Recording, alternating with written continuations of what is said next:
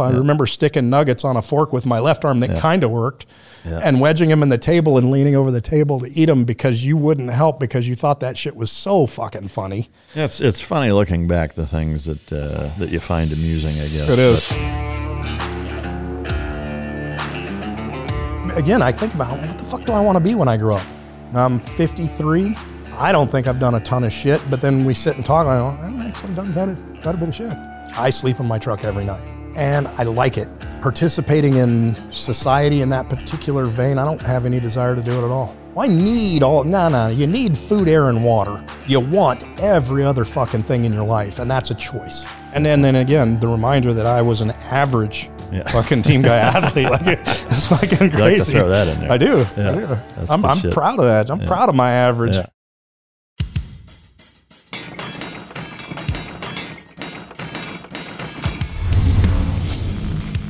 Welcome to Mic Drop, the podcast where relevancy is irrelevant and we don't give a shit about your feelings.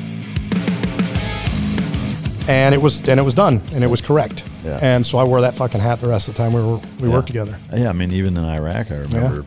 Yeah. I mean, I've got pictures of us fucking standing there, you wearing that goddamn hat. Mattis actually asked him about it. Oh, when really? we were doing that nav plan out of Iraq. Like, hey, what the fuck's the deal with your guy not being Van's like, he's my guy, don't fucking worry about him. Yeah. Like, and he did, to his credit, he's like, I told you all the way, I don't give a shit. And he did. Yeah. So God, that's awesome. Fucking awesome. Yeah. Wild shit. Our time in Iraq, does any story stand out as being memorable? Or I guess just any other time that we spent, whether it's the cold, the fucking Iraq deployment? Van trying to volunteer us to go to that fucking little bridge on the north side, on outside of the green zone when we'd first gotten up there. So, we drove, putting together 4 unarmored Humvees with a trailer full of explosives to drive in the country, a week behind the main force was interesting. That was just, there's something about that was very hippie. Yeah. Like, we're just following the dead, man. Yeah. It's just a group of us. I mean, it's almost like, you think of it, even a few years after that, it was unthinkable to do. I know. The kind of the way that we ragtagged it together. It was very almost like Band of Brothers, where it was totally fucking uncharted territory. Hey, you're gonna go there, make your way there, make it happen. Yeah, because I mean, it was an interesting time to be able to be there at the start of it, where there was still front lines, there was progress, there was ground that had been taken. Like the Old West idea, we're discovering it as we go. Yeah, and once that was done, for the next fucking decade, that there was no more of that. And it was just day after day of dreary bullshit. Yeah. So driving up there and then him wanting to volunteer us for that initial when we first got in, and me and Clint, like, hey. No. Yeah. Because I'd done them. I'd already done the map studies. I knew where we were trying to go. I knew where the Marines were trying to go because they were still trying to lock down Baghdad, looking to go to his hometown up to Tikrit where we ended up. And they wanted us as fucking 16 guys in unarmored vehicles to go secure a bridge across the river. And I'm like, no. Yeah. Just no. Yeah. I won't go do that because that's a suicide mission for us. It's just fucking dumb. And there was a lot of dissension on that particular decision. And interestingly, fast forward 4 days, they sent part of a Marine division up there, an armored Marine division, and they were in like a 47-minute gunfight. Yeah. That the only reason they managed to take the bridge was with A-10 support. Yeah, and they were all in APCs. And they were in APCs. I mean, there was pictures of fucking 19-year-old Marines fucking knee deep in 50 cal brass, just trying to not die. Yeah, and I'm like, we'd have been fucking solid going on that one. Yeah. Good call. None of us would have come home. Yeah, it is interesting the disparity, especially looking back on it now. I mean, I was fucking 22, right? But really not even having a grasp of what the fuck we were doing. I mean, really, like in the grand scheme of things, like looking back at it now, is like I had no fucking idea what we were doing, what I was doing. I don't think that I did either. I don't know. It probably push come to shove, nobody did because we hadn't been in combat for fucking 30 years. Yeah. I just mean, even geopolitically, like the things that I pay attention to now versus back then are starkly different. But I know for me, and I've heard this said on your podcast and on news interviews forever, and that's what it was for me. It didn't have a fucking thing to do with the grand picture. This is a group of guys I came over here with. Yeah. This is a group of guys I'm going home with. Yeah. That was always foremost in my position in the platoon. That was always foremost for me. Yeah. I don't give a fuck what you think we should do. If it looks to me like it's going to kill half of my guys, okay, maybe I'm not in charge, but trust me, they're going to follow me. Yeah. Well, I guess my point in what I was starting to bring up is that I think a lot of people would be surprised to hear that. Yeah, probably. That it's like there are instances where that happens. I wouldn't say it's often. I would say most, especially nowadays, most platoons, most command structures, military-wide, there's very few instances where the guys will be like, we're not fucking doing that. Right. We're doing this instead. Or that, either have the ability or even the balls to fucking say, no, that's fucking dumb. I think it's to our detriment as a society that indoctrinating structured rules and I grew up with, respect your elders, but even that at the way I was raised was to a point. Yeah. Because just because you're older doesn't mean you're good. Yeah. Just because you're in the military doesn't mean you're honorable. Yeah. Just because you're whatever doesn't mean you're the other thing that everybody seems to meme their way through life. Yeah. It doesn't mean you get a free pass no matter what. This means that, and it's not absolutely true. And I grew up in an era, the post-Vietnam era, where guys are like, shit's fucking stupid, and you need to call stupid when it's stupid, or the snowball effect of that is detrimental to everybody. Yeah. Yeah. To me, it was a neat thing to be a part of where, if you look at, say, the very first thing that we did, the Go Plat, right. which, there was some pretty hairy intelligence that shit was going to go fucking sideways, and we did it anyway. Right. I think at the height of the intel looking the worst, it was, there's over 100 enemy combatants on board. All of them are armed. The pipes are fucking they'd watched with explosives. SDV had watched them offload workers and onload military and there's a fuck ton of Republican guard guys. The pipes are laden with explosives, ready to blow as soon as we get on board, and we went and did it anyway. And then fast forward to later on in that deployment of kind of getting into the groove of taking intelligence, knowing what our capabilities are, knowing kind of what and the being enemy's intelligent about how we apply our skill set. Yeah, and say like, hey, we're willing to go do dangerous shit, but shit that makes sense, that's worth doing. And don't think for a second we're afraid to engage, but we're not stupid about it. Nobody here is suicidal. Yeah, it's like, to do shit just for the sake of doing it. To say I did it. Is what somebody who's never been to war. And it's horribly misled. Yeah. What are the two key components for canine success? That's effective training and proper nutrition. Fueled by Team Dog brings those two components to your family and best friend. The perfect nutritional balance that results in a higher mental acuity, energy, overall vitality, and even an improved appearance. Every product you will find in my company's store was born from the battlefield and not from the boardroom. Let my life's work help you become your dog's hero. As you guys know, sleep is a huge component to recovery and really all aspects in life, and it's something that a lot of us have struggled with, for a lot of our lives, frankly. As you know, I've been a big proponent of Beam, which is a hot cocoa that you drink before you go to sleep, and it's helped tremendously in terms of hours of sleep maintained as well as the quality of sleep. Today, my listeners get a special discount on Beam's Dream Powder, which is their science-backed hot cocoa for sleep, and it's got no added sugar. Better sleep has never tasted better. As you know, other sleep aids can cause next-day grogginess and just make you feel crappy, but Dream contains a powerful, all-natural blend of reishi, magnesium, L-theanine, and apigenin, also melatonin, to help you fall asleep, stay asleep, and wake up feeling refreshed.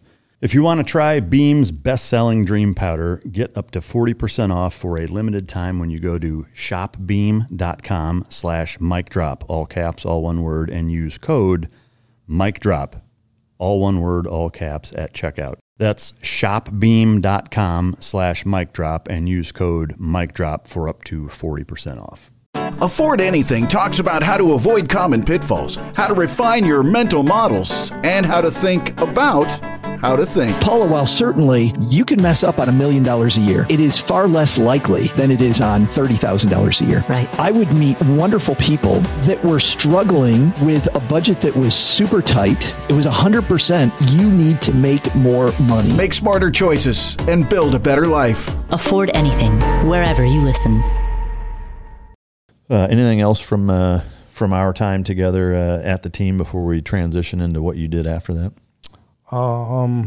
SISM between the platoons. Oh, yeah. I don't think I've ever even really talked about that. Yeah, between the platoons. So we came back from that first deployment, the cruise box PT deployment, where we were on 16 different vessels. Yeah, over 6 months. Mm-hmm. The East Timor. We went from Australia to East Timor, and then into Bahrain, then to Yemen, then to Dubai. What about Singapore and? Singapore was the second deployment. Was it? Yeah. Oh, first, so I knew we were going to, because I know you remember that timeline shit for you is just flawless, and I can't do it. So first deployment we did Hawaii, Kwajalein, Australia. Yeah. Australia, East Timor. Dude, that Australia trip was awesome. Yeah, it was. I mean, hopping a fucking plane and going to dive on the Great Barrier Reef. And when we were going to go swimming off the pier, we'd been there for what? We'd been on the ground for 24 hours. Yeah. And we're there with the Australian Army on that pier in Darwin. And we're like, hey, we're going to go out and swim. You guys want to come? And one of the fucking Australian guys, I don't think it's a good idea, mate. I'm going to butcher my fucking Australian accent. And we're like, what the fuck? We're just going to go swim. He's like, yeah, it's a dry season, mate. It's a competition whether the whites get you or the crocs. Yeah, it's fucking terrible. And we're like, fuck you. He said, we just thought he was fucking with us. And so he took a couple of chickens down the end of that pier and threw them in the water. And a croc got one, a fucking shark got the other in seconds. Yeah. Fuck this. We were going to go jump in that fucking water. Fucking idiots. And then driving, Glenn and I drove out to that fucking national park. Litchfield. Yeah, Litchfield. Yeah. Yeah, that's damn near the size of the state of Arizona. Yeah.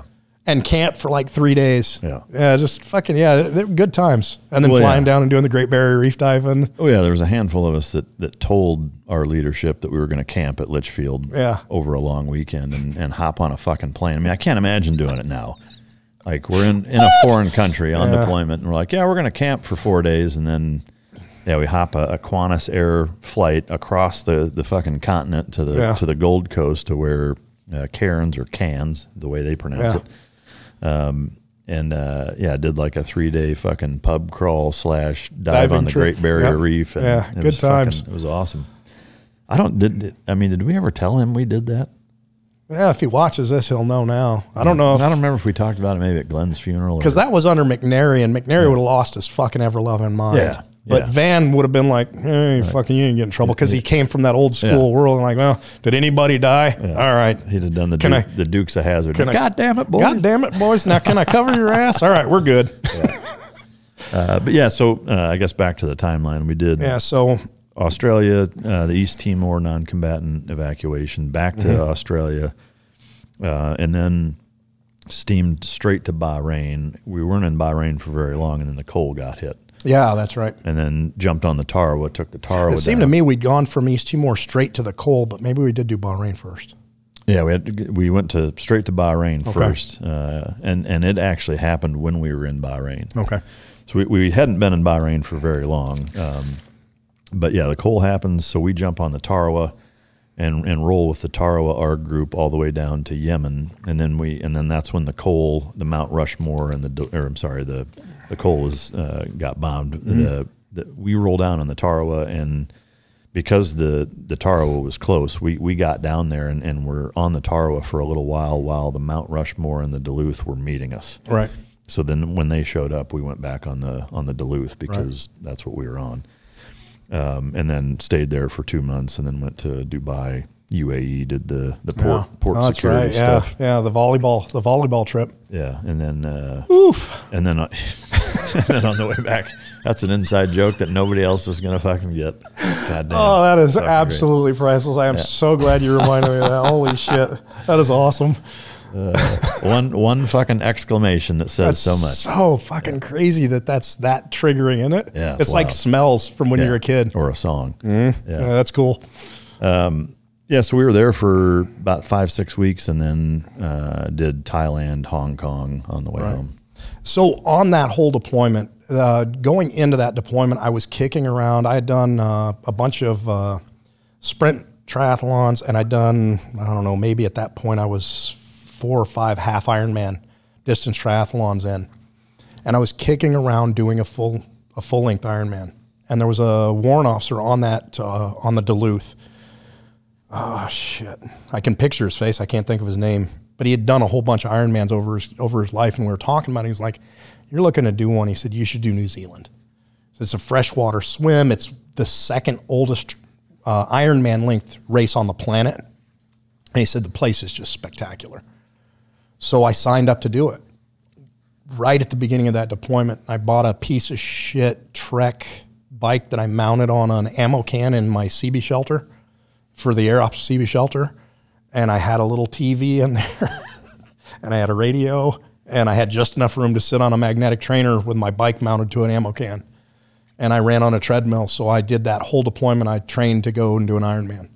And I mean, I remember you doing that shit, seeing you spending hours. Yeah, I'd sit 4 fucking hours on that bike in that CB shelter. Yeah. Just pedaling on a magnetic trainer. Was there some rhyme to the reason pyramid-wise? Or, did you have a train, or was it just like, I'm going to go spend some? I didn't know really what I was doing other than I knew the distance that I was getting into. I had done halves, but I'd never trained under a formal trainer until my third half. I hired a guy and I got introduced to what they call heart rate training for endurance work. And so everything I did on the treadmill and on the bike, I just used that heart rate and math that he had given me. And I trained in those zones for longer and longer periods for that whole cruise. Yeah. So I didn't get in the water really at all. We swam in Dubai a lot. Yeah. Swam in Hawaii on the way back, but no, with the water wasn't my problem. My problem was the run and the ride. Yeah. And, so when we got back from that deployment, it was in early February of 01. Yeah. When was the actual? I think it was March 1st. I mean, we got back and I was in town. I had ordered a really nice tri-bike from I can't even remember the company. It was a carbon fiber titanium blend out of Tennessee. Yeah. God damn, that was a nice bike. It was so smooth and so fast. Yeah. And it showed up like a week before I had to fly to New Zealand for the race. And so I put it together and I rode it up and down the Strand like 4 times. I'm like, okay, good enough. And I boxed it and sent it to New Zealand. Yeah. And I flew over and did New Zealand. That was Lake Taupo, right? Yeah, Lake Taupo on the North Island. And it was awesome. That trip was spectacular. I hadn't done free fall yet for the teams. I'd been wanting free fall, but that was when the Army still ran that and we didn't have our own control over it. So guys, shit. It was tough to get a spot. Well, I was 12 years in and I was still trying to get free fall. Yeah. And I ended up with it after, but I went to New Zealand and I took 3 weeks of leave, post-deployment leave. I did the race and then I stayed. There was a drop zone, a civilian drop zone on the run course. And so the group that I flew over with, I flew over in one of those organized groups for foreign races.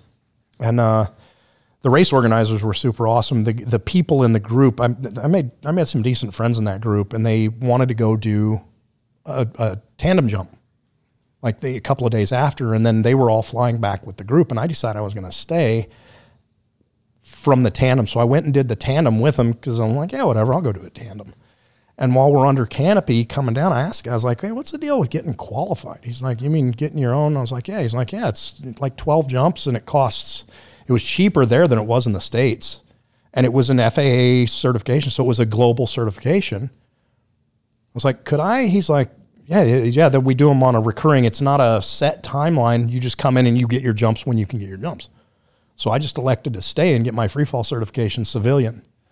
And a couple of blonde chicks, New Zealand girls, teaching me to skydive, and they just thought it was hilarious that, this fucking Navy SEAL. And like, are you going to go home and tell your mates that a couple of Sheilas taught you? I'm like, fuck yeah, I am. I'm going to brag my ass off. I don't give a shit who's teaching me. What else can I tell them? But my ground school, hugely abbreviated. So it was supposed to be an 8-hour ground school to learn how to pack and learning the structure of, how to jump and how to pack and how to fly and all that shit and body positions. And Lynette was my head instructor's name. And she says, I said, I'm getting ready to start packing. And I throw a chute out, and then she goes, you look like you've handled a pair. I was like, well, if I've done other shit, can we abbreviate this? She goes, what's your background? And I had, because my first platoon chief on the East Coast was a jump guy. He was an air guy, and we jumped fucking everywhere. I've got like 86 static line jumps, which is kind of unheard of in the teams, because guys get 10 and they're fucking done because they suck. Yeah.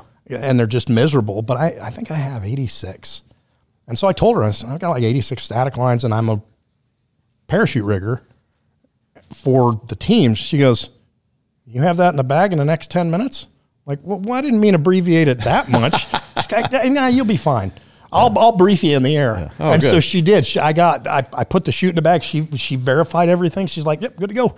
Put it on. Let's get in the plane. Jesus. Like, oh shit. That just got real in a hurry. Yeah. Damn.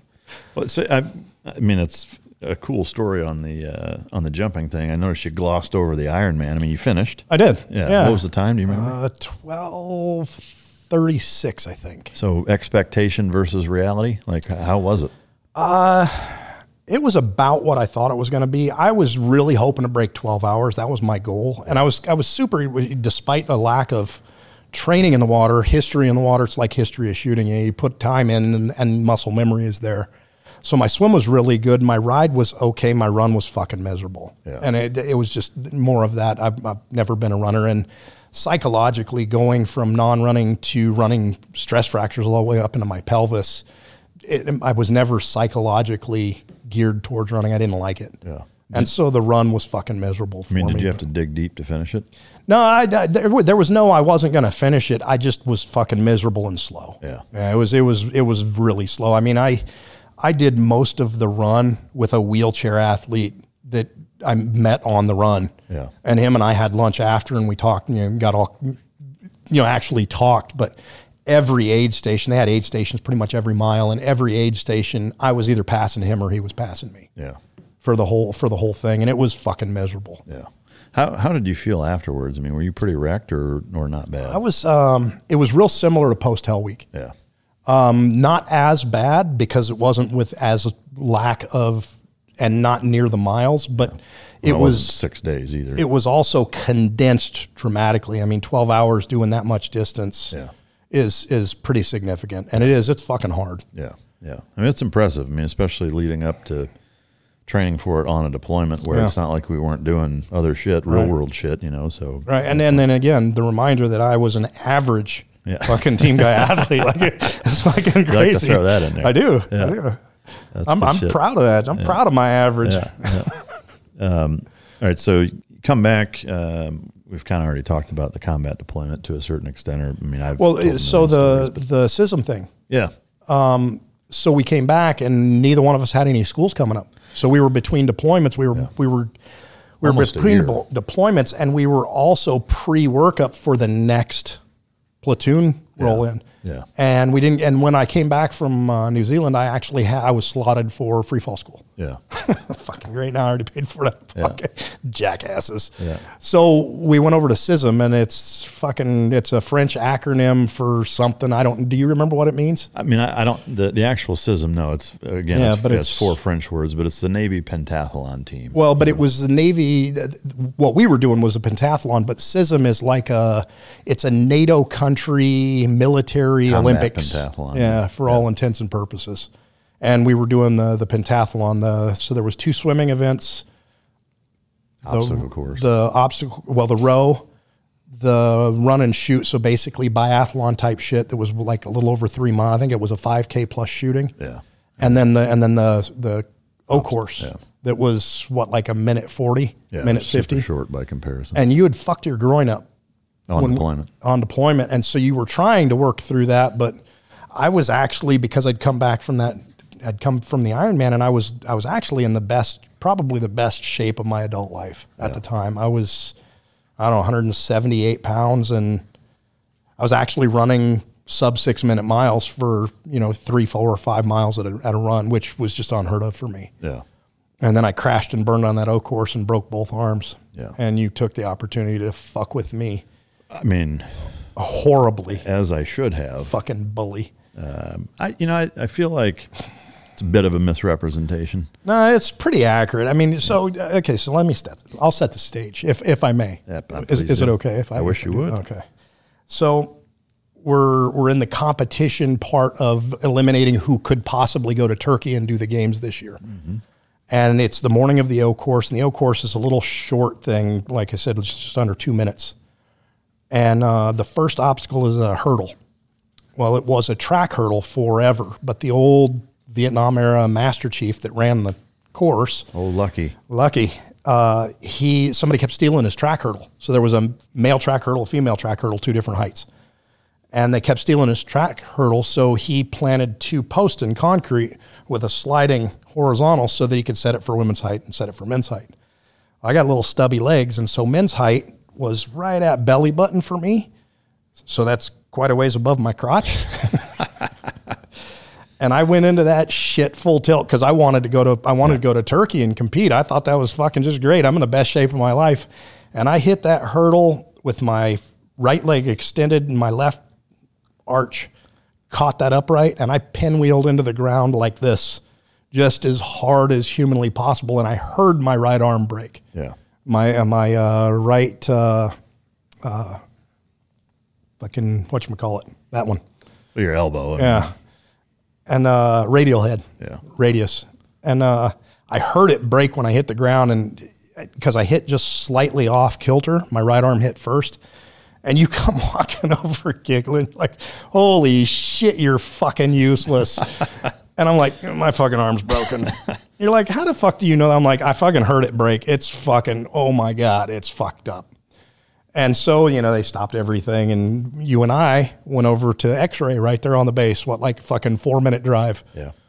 But before we did, you snapped me in the nuts with my own shorts because I couldn't undress myself, and you thought it was fucking funny. Well, I mean, again, you're an asshole. Again, to be fair, when a grown man's like, "Hey, can you help me take my shorts off?" My arms didn't work, dude. Come on, have some sympathy. None.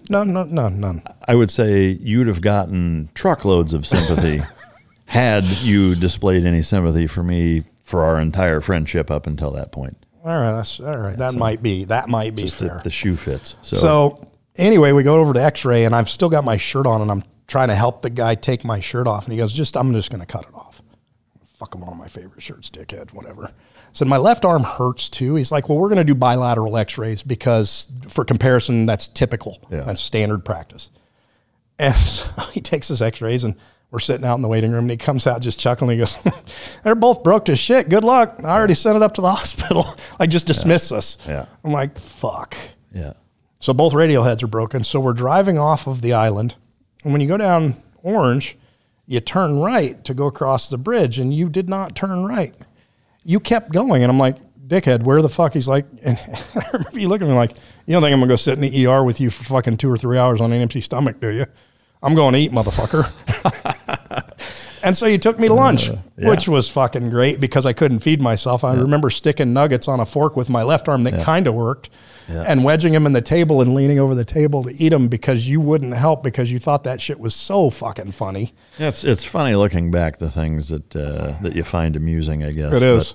But, it was a KFC, Pizza Hut, Taco Bell. Yeah, the Kentucky Hut. Yeah, and we were eating like spicy KFC fucking boneless wings. And, oh, shit. And so then we drive up to the hospital, and I check in, and they know that I'm coming, and we're sitting out there, and I'm in a bad way. I don't have any pain meds or anything. Now, here's where the fucking shoe goes the other direction.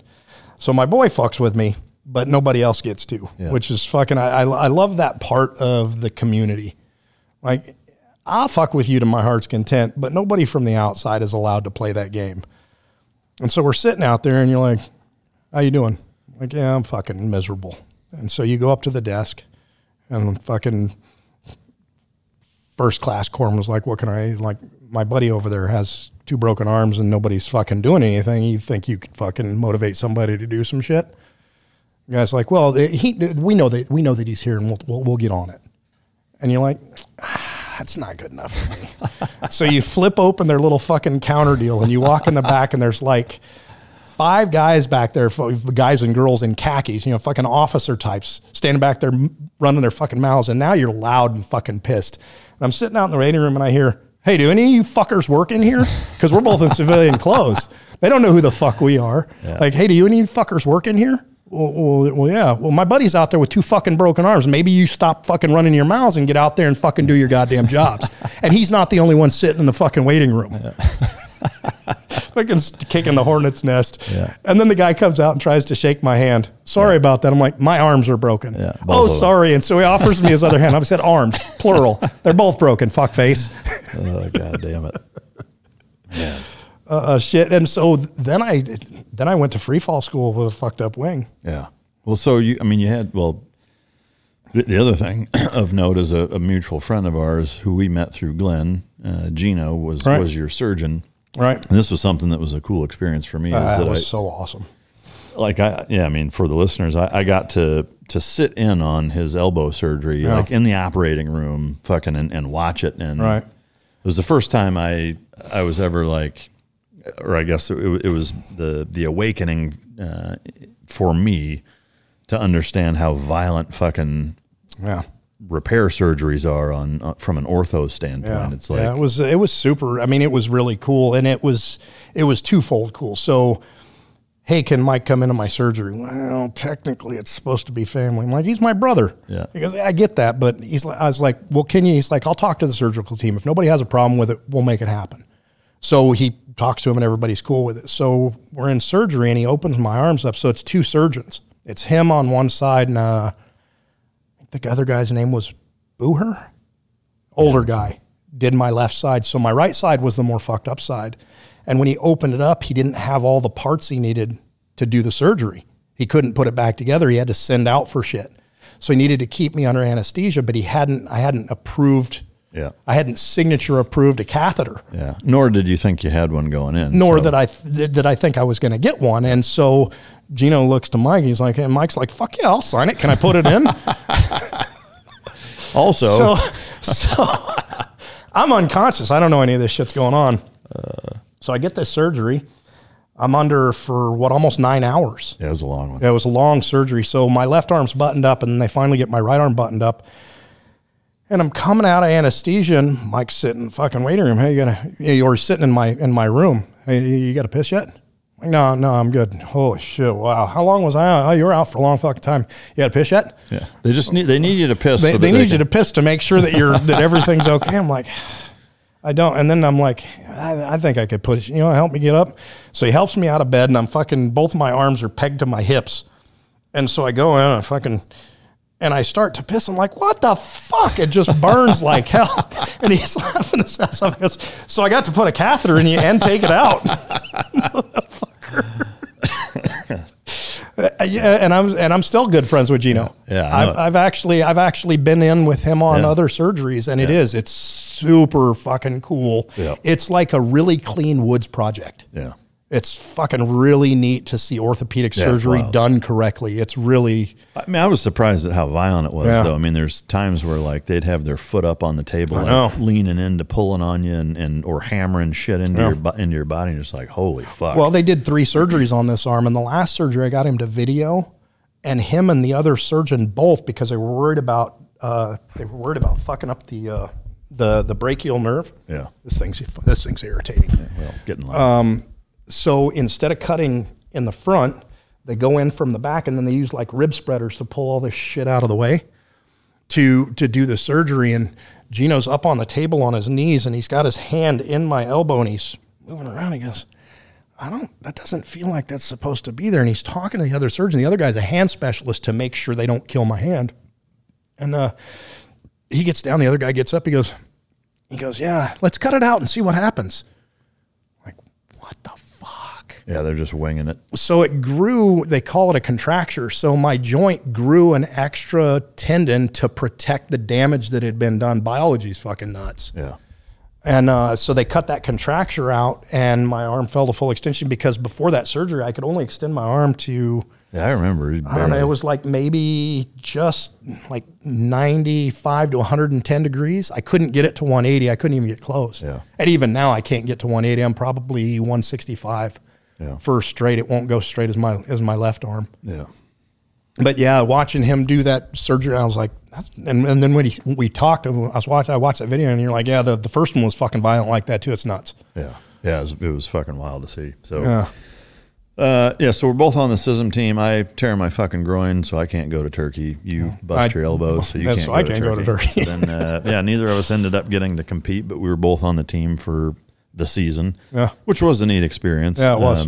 And then the training protocols, like I said, that was the best running I'd ever done. I mean, it was like being a professional athlete. Spending 5-6 hours a day, 5-6 days a week, working training. Out. All right, so fast forward, we go through the Iraq deployment platoon. I've talked some of those stories about it.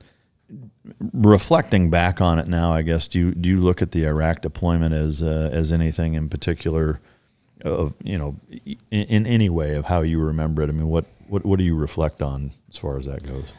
The guys always. I mean, I went into the military probably the same naive God and country. Well, less God for me, but country and patriotism and all that shit, and an opportunity to travel. And by that point in my career, I'd gotten old enough to see behind the curtain enough to realize what a crock of shit a lot of American policy is globally, because it has nothing to do with anything other than furthering a monetary issue. Mm-hmm. And it was about the boys. Yeah. These are my boys, and we went together. We're coming home together was always that was always the litmus for me. Yeah. And I think the deployment went well because of that attitude, because I think it was relatively well shared. Yeah. No, I agree. Your time at Team 3 came to an end shortly thereafter, and then you end up going to air operations. Yeah. Also, Tom. Yeah. So I'd never done a non-platoon tour. A shore tour for a SEAL. I'd never done that. I'd only been at SEAL teams with deployments in the future, and I wanted to do a shore tour, and I got orders to Buds, and I didn't know where I wanted to work. Well, shit, we both got orders to Buds. You went to Buds as well, but you went to the base course, and I went to the advanced side, and I went to the advanced side based off of Tommy Barker's recommendation, because I'd gotten really heavy into the air stuff. Yeah. And he was at air from our first deployment. He went over there, and so he was at the tail end of his time there.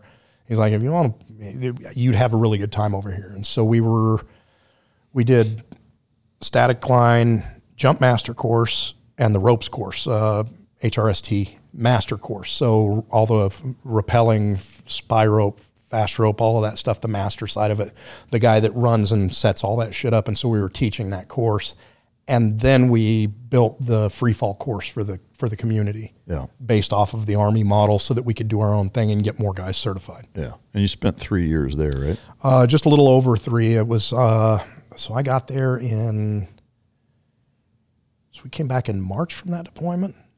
No. It was like May, June. Yeah, it was May, June. Yeah, because my birthday was over there when you guys tried to haze me. Yeah. And that didn't go well. Well, there wasn't you guys. I wasn't in on that. Oh, well, yeah. But Glenn tried, and then he's like, fuck, this isn't even any fun. Well, there was like 5 guys that tried, and they couldn't wrap you up. Yeah. You were just an angry, bitter fuck. Yeah, because I was and I'll fucking kill everybody. And Glenn said, at one point, I thought about cold cocking you, but I figured if I didn't kill you when you came to, you'd have remembered that shit, and I didn't want that on my conscience. Yeah. Fucking Glenn. He tried to pull my head off in Hawaii. Oh, yeah. We were all fucking sleep deprived, and he got all mad because I was blowing the horn being an asshole. Yeah. There's a million stories. So, whatever it was, June-ish, probably, going over to Air Ops, and I went over there, and you went over the base course, and then I was coming up on a re-enlistment, and I wanted to just stay at Air. I was the LPO over there, and there was nobody to fill because it was like a 6-month work to get a guy to be in the job that I was in. It took me 6 months to get to where I could be an instructor. That's, it's the way the teams run the instructor qual process, I think, is very valid. Yeah. And it does. It makes it not entirely, but it weeds out most guys that want to be an instructor just to be a douche. Yeah. And it makes guys want to do the right thing for the right reasons. And so they didn't have anybody to fill my position, and I pitched to stay. And the detailer at the time, my first issue with a detailer was really good, coming from college, going in, and now it's bad. And it was a guy that I'd gone through buds with. And he's like, no, you got to go back to a platoon. Well, now I'm sneaking on 40, and I've multiple broken things, multiple surgeries, and I think there's too many guys, and in our community, I think this is especially true, and I think it's probably true in all spec ops communities. Guys are too arrogant, and they don't know when to pull the plug for themselves. Yeah. To say, hey, I'm more of a liability than I am a help. And I think it's a failing of the, I don't know, whatever you want to call it, the alpha male mentality.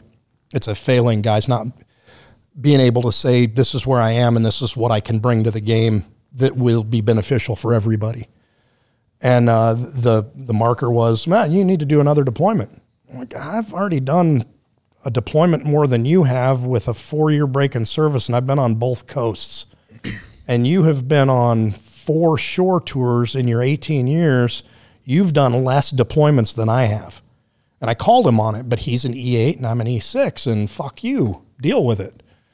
And I told him on the phone, I was like, I used to remember stories when we were on the East Coast about guys going from Tennessee out to the West Coast, detailers, and getting their asses kicked for talking shit on the phone to a guy on the West Coast, thinking, fuck him, I'll do whatever fuck I want. I'm the detailer. Yeah. And I told him that on the phone. I said, I remember hearing those stories, and if I ever see you in person again, one of us is going to the hospital because fuck you. Yeah. And so he's like, you're either going to do another platoon or you're going to go to Bahrain. And well, Bahrain is a 1-year tour. They call it a hardship tour. So it's typically unaccompanied, and usually from a hardship tour with the Navy, you get your choice of orders coming out. I was like, I'll go do my year in Bahrain. I'll come back to Air Ops. Fuck them. Yeah. So I'm like, all right, fine, fuck it. Send me to Bahrain. So I went to Bahrain. And when I was getting ready to leave Bahrain, he had extended as the detailer in Tennessee, and he was still my detailer. Yeah. And he's like, oh, you're going back to a platoon. I'm like, I'll get the fuck out. And now when I got out, I was at like 16 years, 3 months and 9 days, I think, was my exit. And he's like, nobody gets out over 15 years. I'm like, you have to change that fucking speech because I'm a grown man. I don't have kids. I don't have a wife, and I don't have any property. I'll live in my truck and you can go fuck yourself. And so I was just a bitter bitch and I quit. Yeah. Well, but there's more to it though. The letter that you sent. There's asides because I can't keep my fucking mouth shut. Because you were back stateside in kind of a holding area, right? Well, no, the letter was when I was in Bahrain. So while I was in Bahrain, I was the LPO of Air Ops or LPO of the training department for Det 3. And so I made inroads with a guy. He was a British expat that was running the Bahraini Special Police Force. They were the king's private fucking police force. Yeah. And they were really good guys, but they were horribly undertrained. They had a lot of money. So I talked to this guy's name was Mike Page, and his name was Mike Page. And if he doesn't like it, he can call me and tell me he didn't like me saying that. But he was a fucking really good guy, and he was connected to the king of Bahrain. Well, the Det, because it was U.S. forces, the Det didn't have access to shooting ranges and explosives ranges and a place to jump. We didn't have that access because nobody would actually do the work.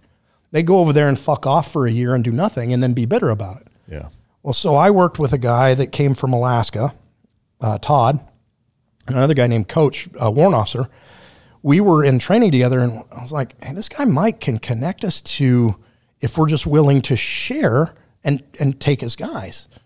And so, one was a chief, the other was the OIC, and so they're like, well, let's fucking do shit. If we're going to be here for a year, let's do shit for a year.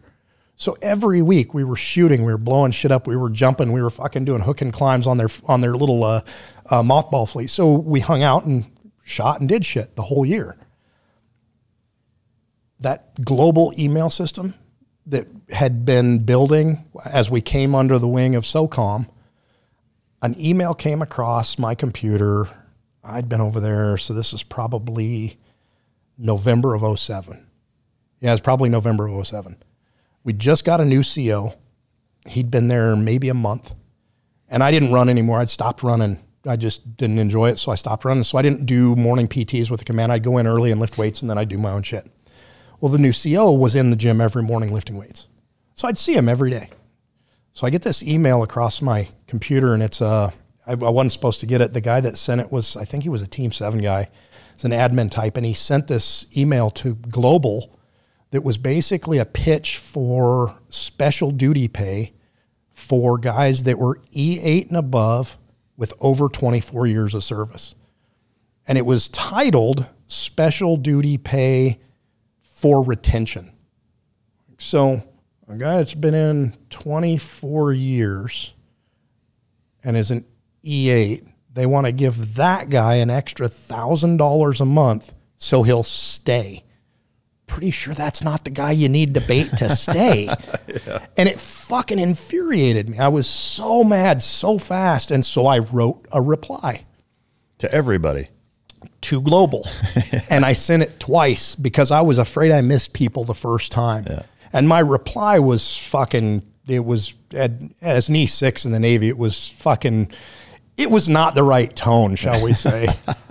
But it was basically, I was like, yeah, this is fucking brilliant. Yeah, let's give a guy that's proven that he doesn't want to leave, that's a lifer. Let's give that guy another $1,000 a month. Meanwhile, the guys that are actually downrange in harm's way, their wives are on fucking food stamps back at the Strand and in Virginia because they can't make ends meet because they get fucking paid pennies. And you want to give another $1,000 a month to guys that have proven they don't want to quit. Yeah. That's fucking genius. Yeah, let's just go that route. Yeah. Fucking military bureaucracy at its finest. Send. Oh, I made it. Send again. And I went home. Yeah. It's like 5 o'clock in Bahrain. Fucking, I never gave it another thought. I vented myself and I walked away. I came in the next morning. I'm fucking, 2 sets into my workout. CO comes in. Does courtesy nod. We're listening to music. He keeps looking at me like, so I walked, I was like, do you need a spot? He goes, you haven't looked at your email yet this morning, have you? And I went, no. And then it dawned on me that I'd sent that email the day before. Mm-hmm. I'm like, oh, shit. Like all of a sudden I'm like, oh, fuck. I probably, because I sent that shit to Admiral. I sent it to everybody. Yeah. And he's seen it.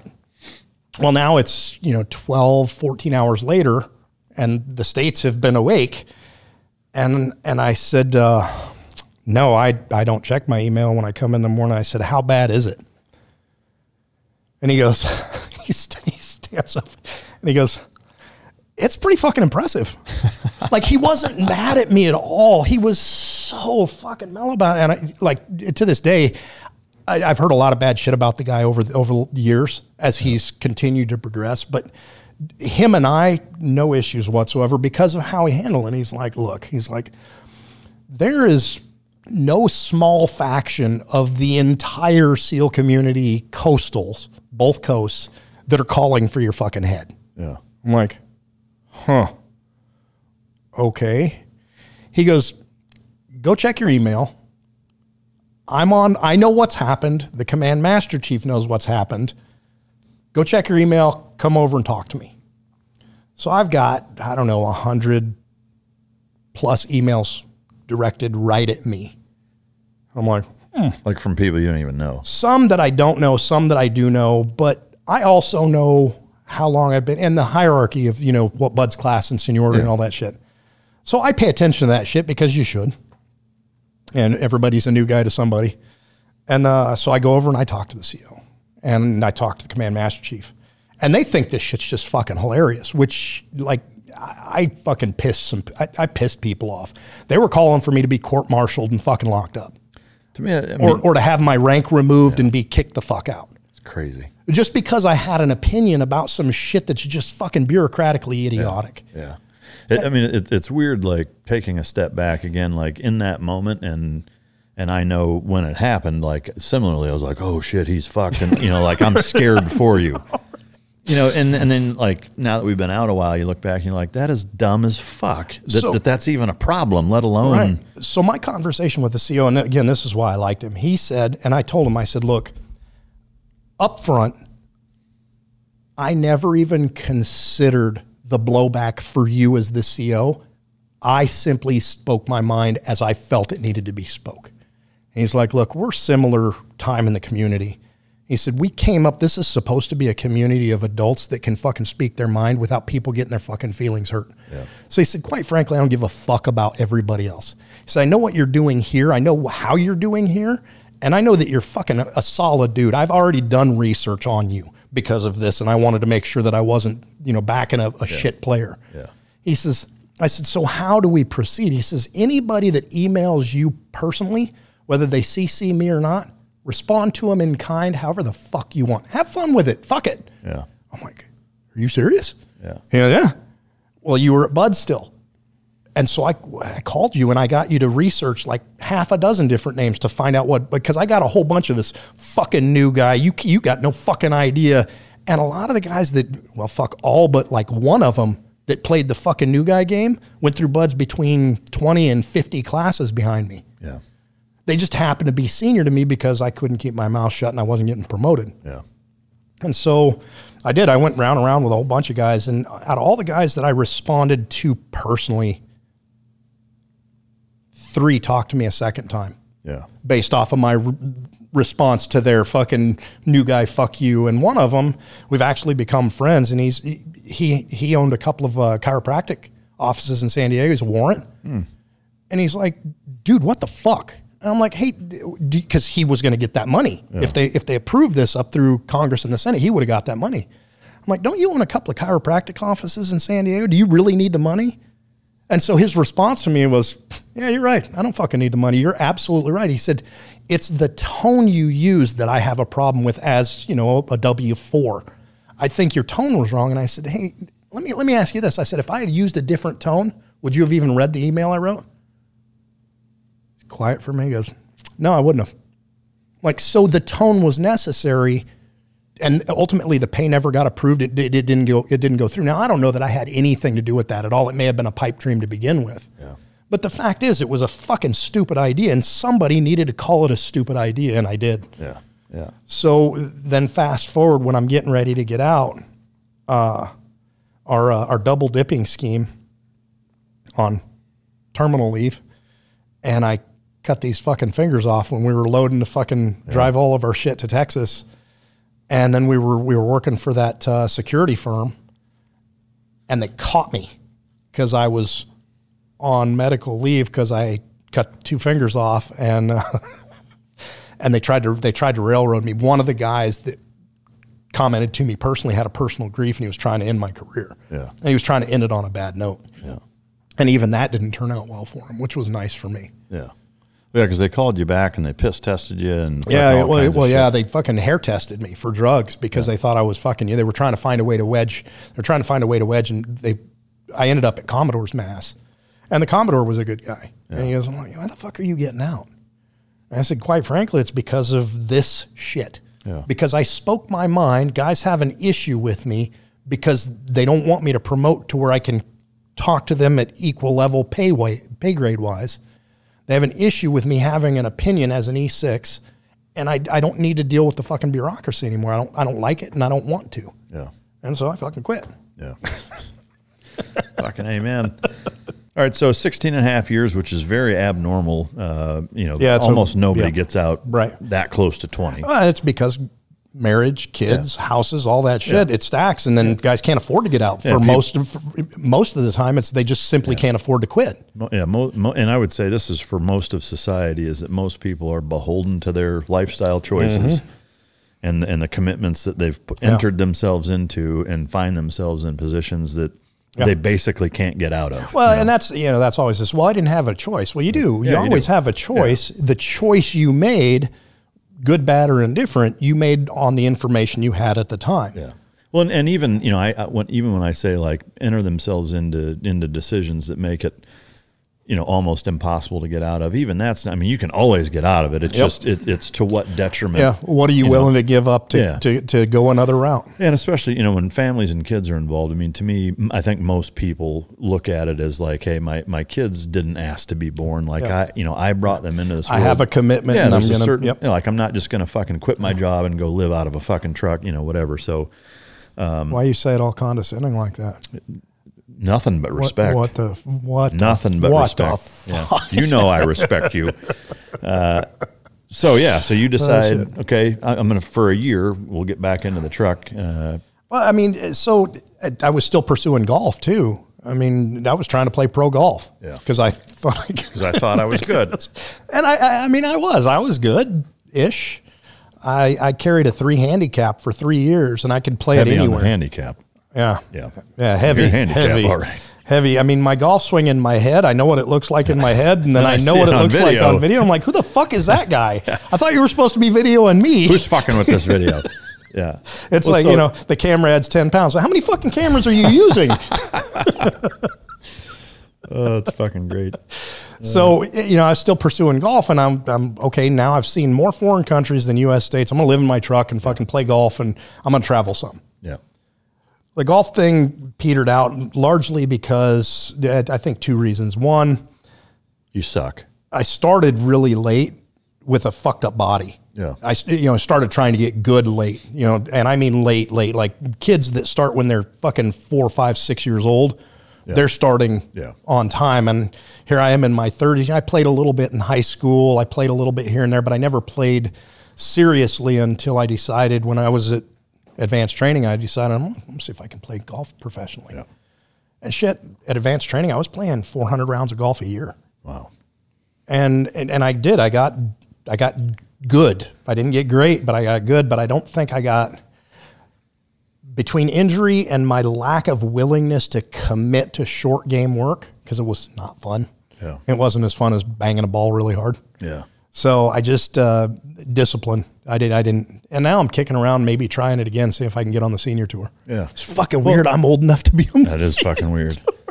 Well, I mean, you didn't mention you went to that PGA school. I did. Right? Talk about that for a that was a fucking colossal waste of time and money. I had money. So I used some GI Bill that last year and a half of college. I used GI Bill money. Well, that was pre 9/11 GI Bill, and that money was shit. Yeah. It was like $400 a month. Yeah, some crazy. Yeah, shit. it was pathetic. Yeah. So the post 9/11, I didn't use all of my GI Bill, so I had post 9/11. Well, now it's the same shit. It's just a better pay, and they paid based off of zip code. And I was pursuing golf, so I went to. This was in 12. I went to as PGCC in Temecula, California, and the school. It's PGA doctrine. Yeah. Which they say golf is the most taught, least learned athletic endeavor on the globe. And it's to a purpose because, it's like the pharmaceutical companies. There's no money in curing shit. There's money in treatment. Yeah. Well, there's no money in making you a better golfer. There's money in telling you that there's better equipment to buy. Yeah. Making you think that if you get this new fucking putter that... this driver will change your game. And that, when you watch a commercial, it's no different than the fucking drug commercials. Yeah. This will make all of your fucking, despite all the side effects. Yeah. But at any rate, the school was kind of a wash. And I don't know, so I was in my first semester and I got a call from my mom and she had developed cancer. And I'm like, oh, fuck, mama's boy. Shit. Well, do I need to come home? Mom's response on the phone. Do you know how to cure cancer? No, I don't. She's like, then just stay where the fuck you are. I'll let you know if I need you. Yeah. Holy shit. Okay. Man, it's a tough woman. Yeah. Fucking wrap your head around it. I might die. Fucking learn. Yeah. You're a grown man. Figure shit out. Yeah. But the school had a horrible background religious base. Really? A lot of the staff and a fuck ton of the students. And if you didn't participate in their religious dogma, you didn't get the prime. Like group prayer and shit? Yeah. Really? Yeah, like weekly fucking meetings. And if you didn't go, you didn't get part of it was very grooming. Yeah, like you weren't part of the cool kid from a club. Religious standpoint. So when I finished, I did one semester of it and I got knowledge out of it. I did get decent knowledge out of it. And I got some really solid guidance on golf-specific physical athletic training to overcome some of my fucking body's aches, pains, and age. So it was good for that. But then I went home and Mom was in the midst of chemo and radiation. And so I just continued doing it at home. I made a deal with, so UNM is in Albuquerque. And the UNM South course is a championship level course. They've hosted LPGA. They host college tournaments there all the time. It's a big fucking course. It's long. It's like 7,400 yards at the tips. So it's a long course. So people that know golf, that's a long course. And so I just kept playing golf, and then Mom would go to her chemo and she'd come play golf with me. Like, you know, and she asked her chemo doctor, she's like, can I go play golf when I'm done in here today? Do you want to go play golf? She's like, well, I don't want to sit around and feel sorry for myself like all the rest of these fucking people. It's like, the chemo makes you sensitive to the sun. Cover yourself up. Have a good time. Yeah. And so. What kind of cancer did she have? She had uterine ovarian was the initial. And they did, they gutted her. They had full hysterectomy and then chemo and radiation for about a year. And it's funny, and I say this with all seriousness. I love my mom to death, but I think people get wrapped around the axle around death just in general. And I've had this conversation. I think people's issues with people dying is it's the person that's alive. It's not the person that's dead. The people that are alive try to make it about them because they're full of shit most of their lives. And then somebody dies and like, well, I never got to say. Maybe say what's on your fucking mind and let everything fall and then you don't have those regrets, in my opinion. But all of that said, she did all of her cancer treatment and she says, okay, so if it ever comes back, I'm never doing that again. Really? She goes, yeah, that shit sucked. Like, but you too, she's like, it sucked. It was fucking horrible. And she shaved her head. She's like 3 months into chemo. She's complaining to me one day because when I started shaving my head, I was in college. And she says, fuck's the deal with that? I was like, it's comfortable. No maintenance. So she was complaining that her hair hurt from the chemo. Like if you wear socks the wrong way, it pushes your hair and makes the hair fucking sensitive. If you wear a hat too long. Right. Yeah. She was complaining about that. I was like, why don't you just buzz it? It won't hurt anymore. She goes, you think? Fucking. One way to find out. So she did. She goes, holy shit, this is awesome. Yeah. My head's cold all the fucking time. I'm like, you gotta wear a hat. Yeah, when it's cold, it's fucking horrible. So she shaved her head and then she was fucking just thrilled. And so she was good for, I think it was late 15. She had a really bad cold winter of 15. And then going into Christmas, she was complaining to me on the phone. We talked on the phone and she was complaining. She said, you know how you get those little sparklies in your vision? Like when you yawn something? I'm like, yeah. She says, I have that in my left eye all the time, coming from the outside from my peripheral vision and down from the top. What do you think I should do? I'm like, talk to an eye doctor? She's like, oh yeah, I guess I could do that. She went to an eye doctor. He looks at her eye. He says, I want to send you to a specialist. So I thought you were a specialist, like more special than me. So she goes to the specialist and he says, yeah, we need to get that out of there. She goes, what, the cyst? Because the original doc said I think you got a cyst in your eye. He says, no, the whole eye. Come again? Yeah, we need to pull the eye because that cyst, that eye fluid, it talks to your body, leg bone connected to the thigh bone, all that shit. And she says, it will go downstream and create, and it could kill you. She goes, well, fucking brain? He goes, no, everybody thinks that. And it makes sense from location, but that fluid goes through your liver and then it creates liver and lung cancer. Okay. So she's scheduled to have her eye removed. And again, super pragmatic, whatever, no big deal. So I told her when we took her, it was like an hour and 15 minutes was the surgery to have her eye removed. Wow. I'm like, what do they use, a melon baller? Like, what the fuck? An hour? Come on. So I said, when they take your eye out, get them to give it to you in a jar. We'll seal it in acrylic. And then when we go to restaurants, you can take it out and read the menu with it. So it'll be great for the grandkids and shit. So it's like, did she agree to do that shit? They wouldn't let her have her eye. They fought her on it. She's like, no, they wouldn't let me have it. I'm like, that's bullshit. That's your eye. Fuck them. Yeah. She's like, yeah, I didn't want to pitch a fit about it. And so, so she was without an eye, but it did create liver and lung cancer. And she ended up dying in 16 from it. Yeah. I mean, it just fucking, it crushed her. Yeah. So, I mean, you got out at the end of 2008. From 2008 to when that happened, that several year period, 5-6 year period before you went back home.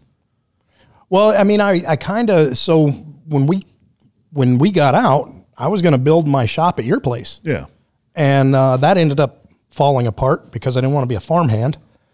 And so I talked to my brother about building the shop at his place, and he let me build the shop at his place. And so I was using his place as a kind of a jump off point. Yeah. So I went all over playing golf and traveling, and I saw a bunch of the U.S. I did well. I didn't do as well as I could have that first year because I was doing other shit. Yeah. And then mom having cancer, Glenn dying, like all of those things kind of, and I was dicking around with the, because of Glenn, that SEAL Fit program out of Encinitas. And then I started building CrossFit gyms, and that was fun because I was working with my hands, which I've always enjoyed. I like making shit. Yeah. So just for the listener, like you would, like a CrossFit gym would say, hey, we want a custom fucking thing built. And so you'd measure, and it was all like super customized work for that specific gym. I mean, it was based off of the Rogue model because all of my stuff would accommodate Rogue equipment. Because that was a smart way to do it. They were the leaders on huge. And it made sense to build off of that model, but I could customize shit to fit a space. Yeah.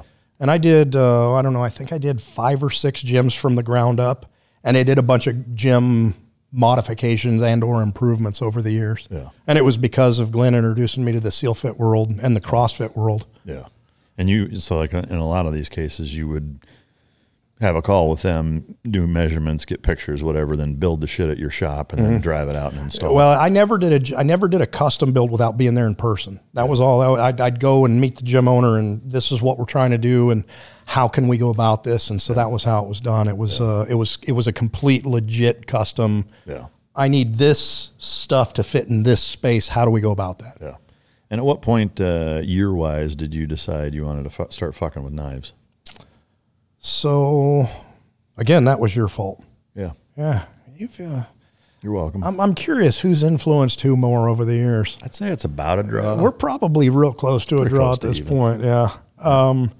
So I think I made that first knife in it's either 12 or 13.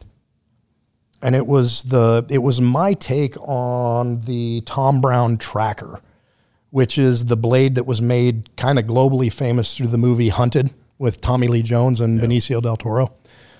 And I mean, Tom Brown didn't design that knife. He took it from somewhere else. And I honestly don't know who designed it originally, but I did my take on it with a much longer handle. And I showed it to you. I was at your place one year and you're like, yeah, that's fucking cool. Make me one of those. So I did. And then you started showing it around, and I started getting these random fucking texts and phone calls. Hey, I'll trade you a case of Match 308 for one of those. Hey, how much to make me something like this? I'm like, fuck, I can make money making knives? Okay. So 14, the book signing tour at SHOT Show? Yeah. Yeah. So I went with you to SHOT Show because I'd never been, and you were there as a guest for somebody. I don't even remember who. Fuck, I don't remember. To do the book signing thing. Yeah. And I managed to wander around, and I talked to a bunch of, by their own words, custom knife makers. Yeah. None of which were willing to make a custom knife. Like, hey, I've got this. Oh, no, we don't do that. We've got these knives, and we do these custom options. I'm like, that's not a custom knife. I was really new in the game, and I suspect those people weren't, I mean, there's no way they were the end-all, be-all, but nobody there was making what I thought was a custom knife, and so I decided I was going to start dabbling, and my initial push was for cord wrap stuff because it's functional and it works, but it doesn't sell very well. The market, particularly the Chinese crap market, has made that seem like cheap knives because they're using shit steel and, mass production and all of that. But my cord wrap stuff didn't sell very well. And so I did a few shows, and I started getting a little more serious. Probably 16, I started legit full-time, what I would call full-time, and I'm making, probably half a year I'm making knives, and the other half I'm traveling, doing whatever I want, because once I make a knife and I put it on the site, it's for sale, and I can sell it from anywhere. Yeah. I've got a Pelican case in the truck. Anytime I'm on the road, all of my knives that are on the site are in the truck, so I can ship them from anywhere. Yeah. And then I do custom orders, which I like the custom side probably more than anything else. The mass-produced 10 or 12 or more at a time is it's boring. Yeah. It was fun initially because I was learning, and now I feel like I know enough to be choosy, and I like to custom work best now. Yeah. And as far as your shop's concerned, I mean, you have pretty much everything in there, right? I mean, you've got a forge, I've got a forge, I've got a power hammer, I've got a press. I bought a power hammer because I really wanted to forge knives. Most of my stuff, even now, I'd say I'm probably 70% stock removal. And for the viewer, stock removal is just taking a blank piece of steel that's a dimensional thickness, cutting a blade shape out of it, grinding it to close to finished, doing a heat treat cycle, a temper cycle, and then finish grinding it and putting a handle on it and building a sheath around it. So stock removal. And then forging is taking a blank piece of steel and beating it into the blade shape as close as possible with the minimal amount of grinding. There are a lot of guys that forge, a lot of really, really talented knife makers that forge, and then they grind every piece of evidence of forging off of the knife so it looks like stock removal when they're done with it, which to me doesn't make sense. If you're going to beat on a piece of steel, it should look like you beat on it. That's my personal take on it. Yeah. So when I forge a piece, I don't ever grind all of my forged stuff off of it. Yeah. You can always tell that it's been beat on. Yeah, I mean, that steak knife, kitchen knife set that you have is fucking cool that way. I mean, it's from a leaf spring, you know, and it's a great fucking set of knives. I mean, we use them all the time. You know? Well, and 5160 is my primary, I probably forged more knives out of 5160, which is leaf spring steel, leaf spring and coil spring steel in the automotive industry. And it's to a standard, it's to a national standard. So the chemistry in the steel is consistent, but it behaves really well under a forge. Yeah.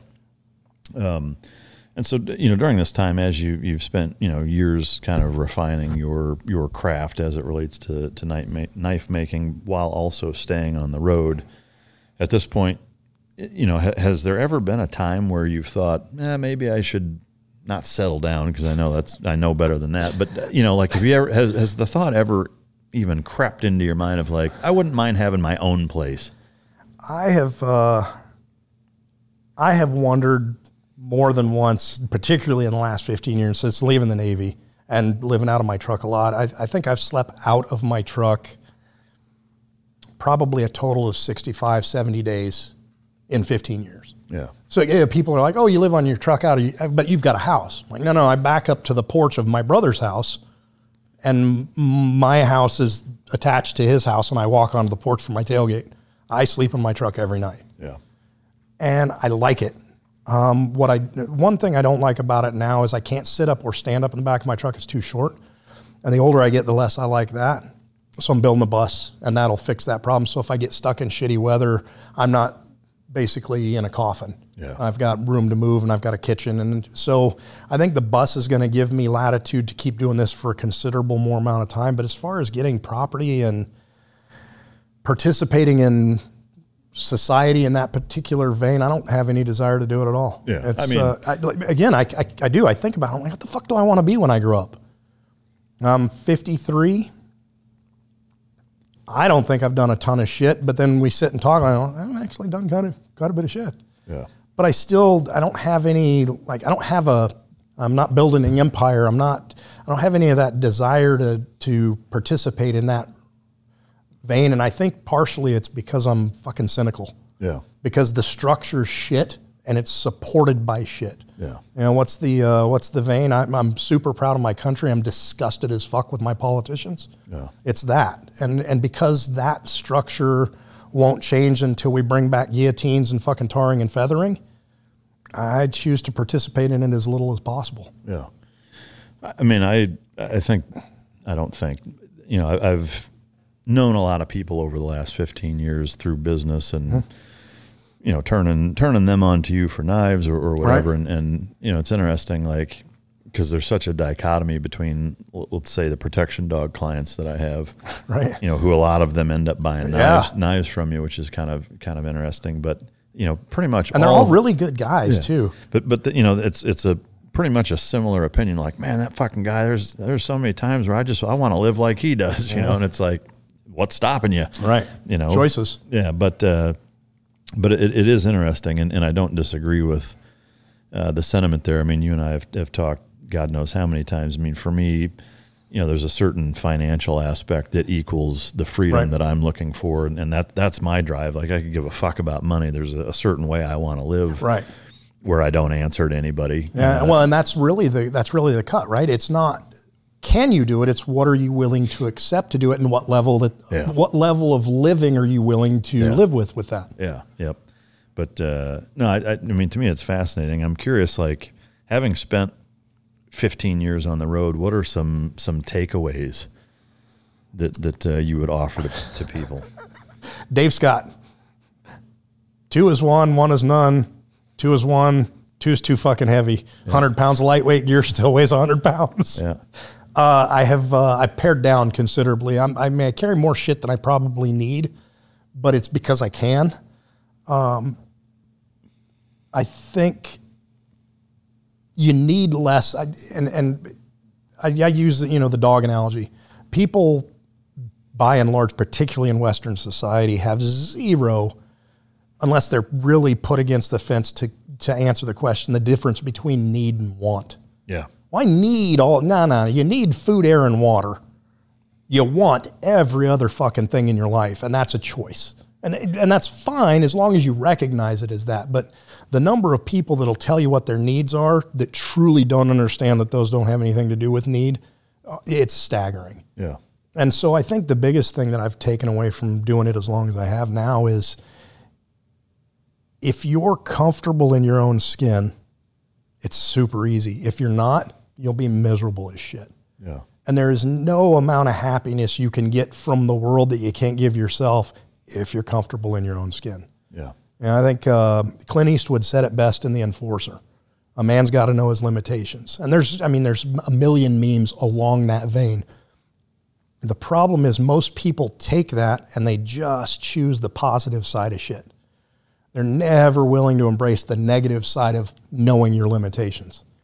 And I think that's the biggest problem with most people. My best friend from college, he saved for, I think he put money away for 3 or 4 or 5 years. He saved close to $100,000. So that, because he'd watch me, he's like, dude, are you still? Like, yeah, I fucking love it. I drive through, hey, I'm coming into town, let's go play golf. He's like, are you doing? I'm like, I do what the fuck I want to do when I want to do it. What are you doing right now? Playing golf with you. That's it. He's like, I'm going to do that. So he did. To his credit, he saved a lot of money so he could quit for a year and wander. He went to Europe, and he's a social butterfly, personality-wise, whereas I'm not.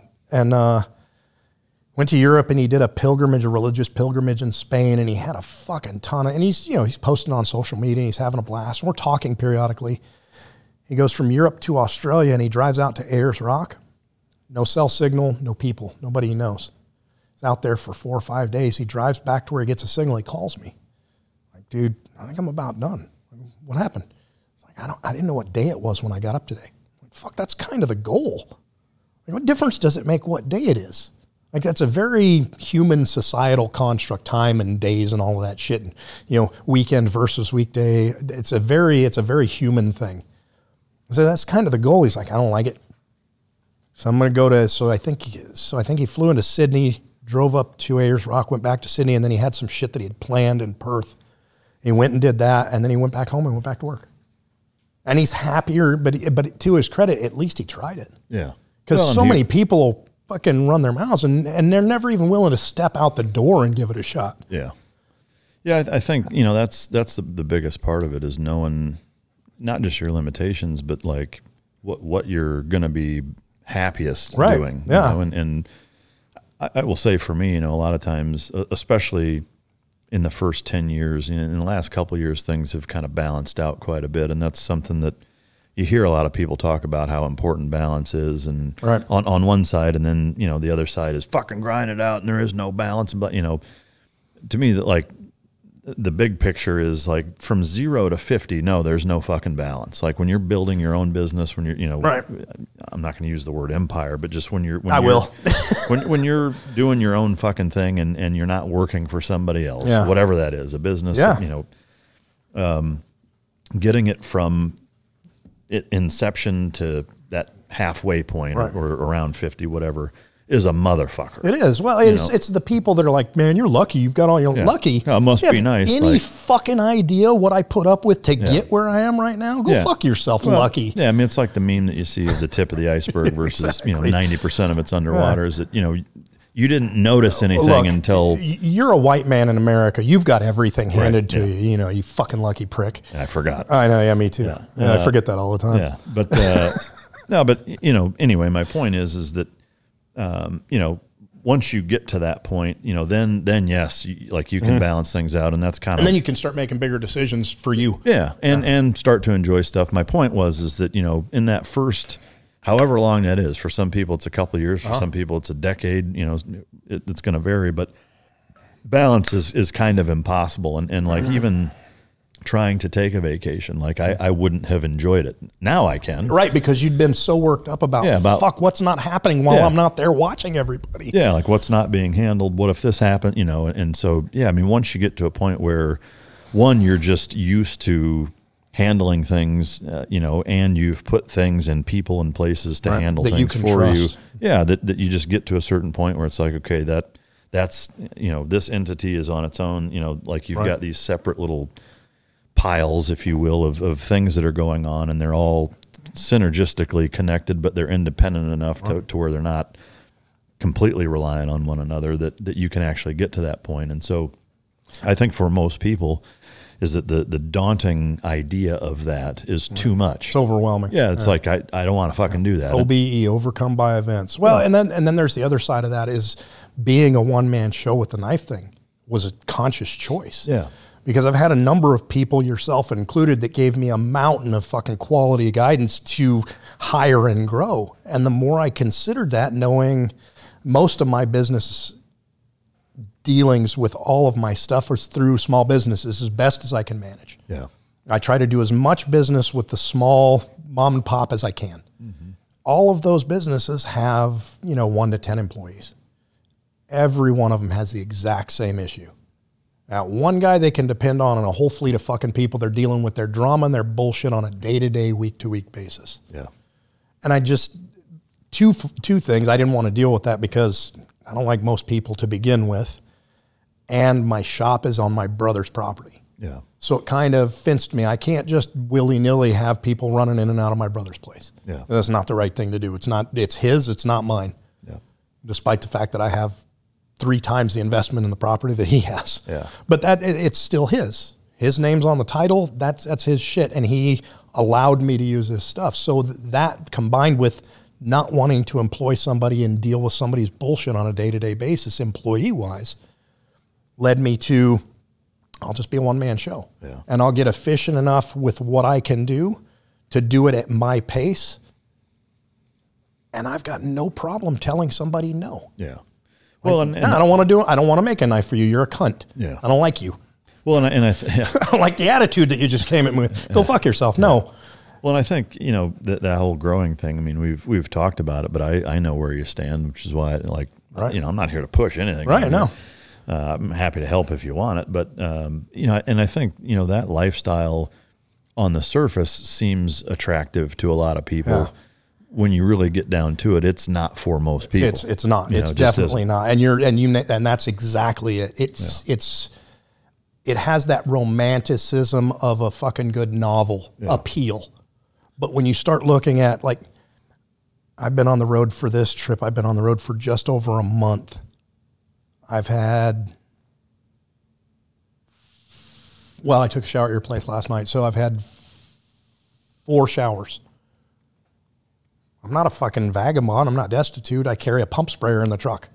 Like, I do showers. I mean, like, I've been in a fucking place with hot water and fucking water flow. Yeah. I take fucking field showers, military shit, and it's, fucking run around Iraq taking baths out of ammo cans. Yeah, no, it's fucking terrible.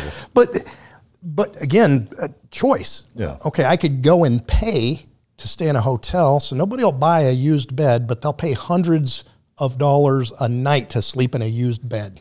Well, not just used. I mean, there's a big difference between one person using it for a few years and thousands of people. It's amazing to me what people are willing to accept. Yeah.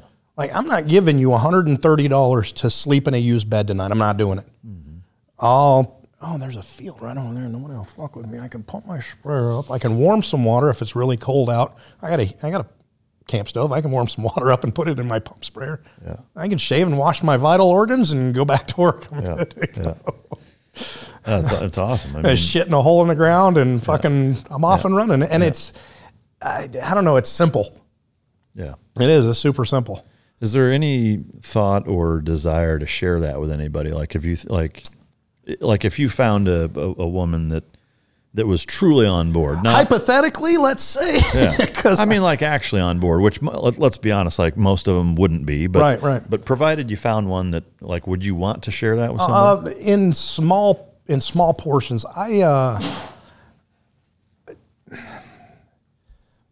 being on the road, being by myself a lot, I've had this question a lot. Aren't you lonely? Like, no, I'm alone.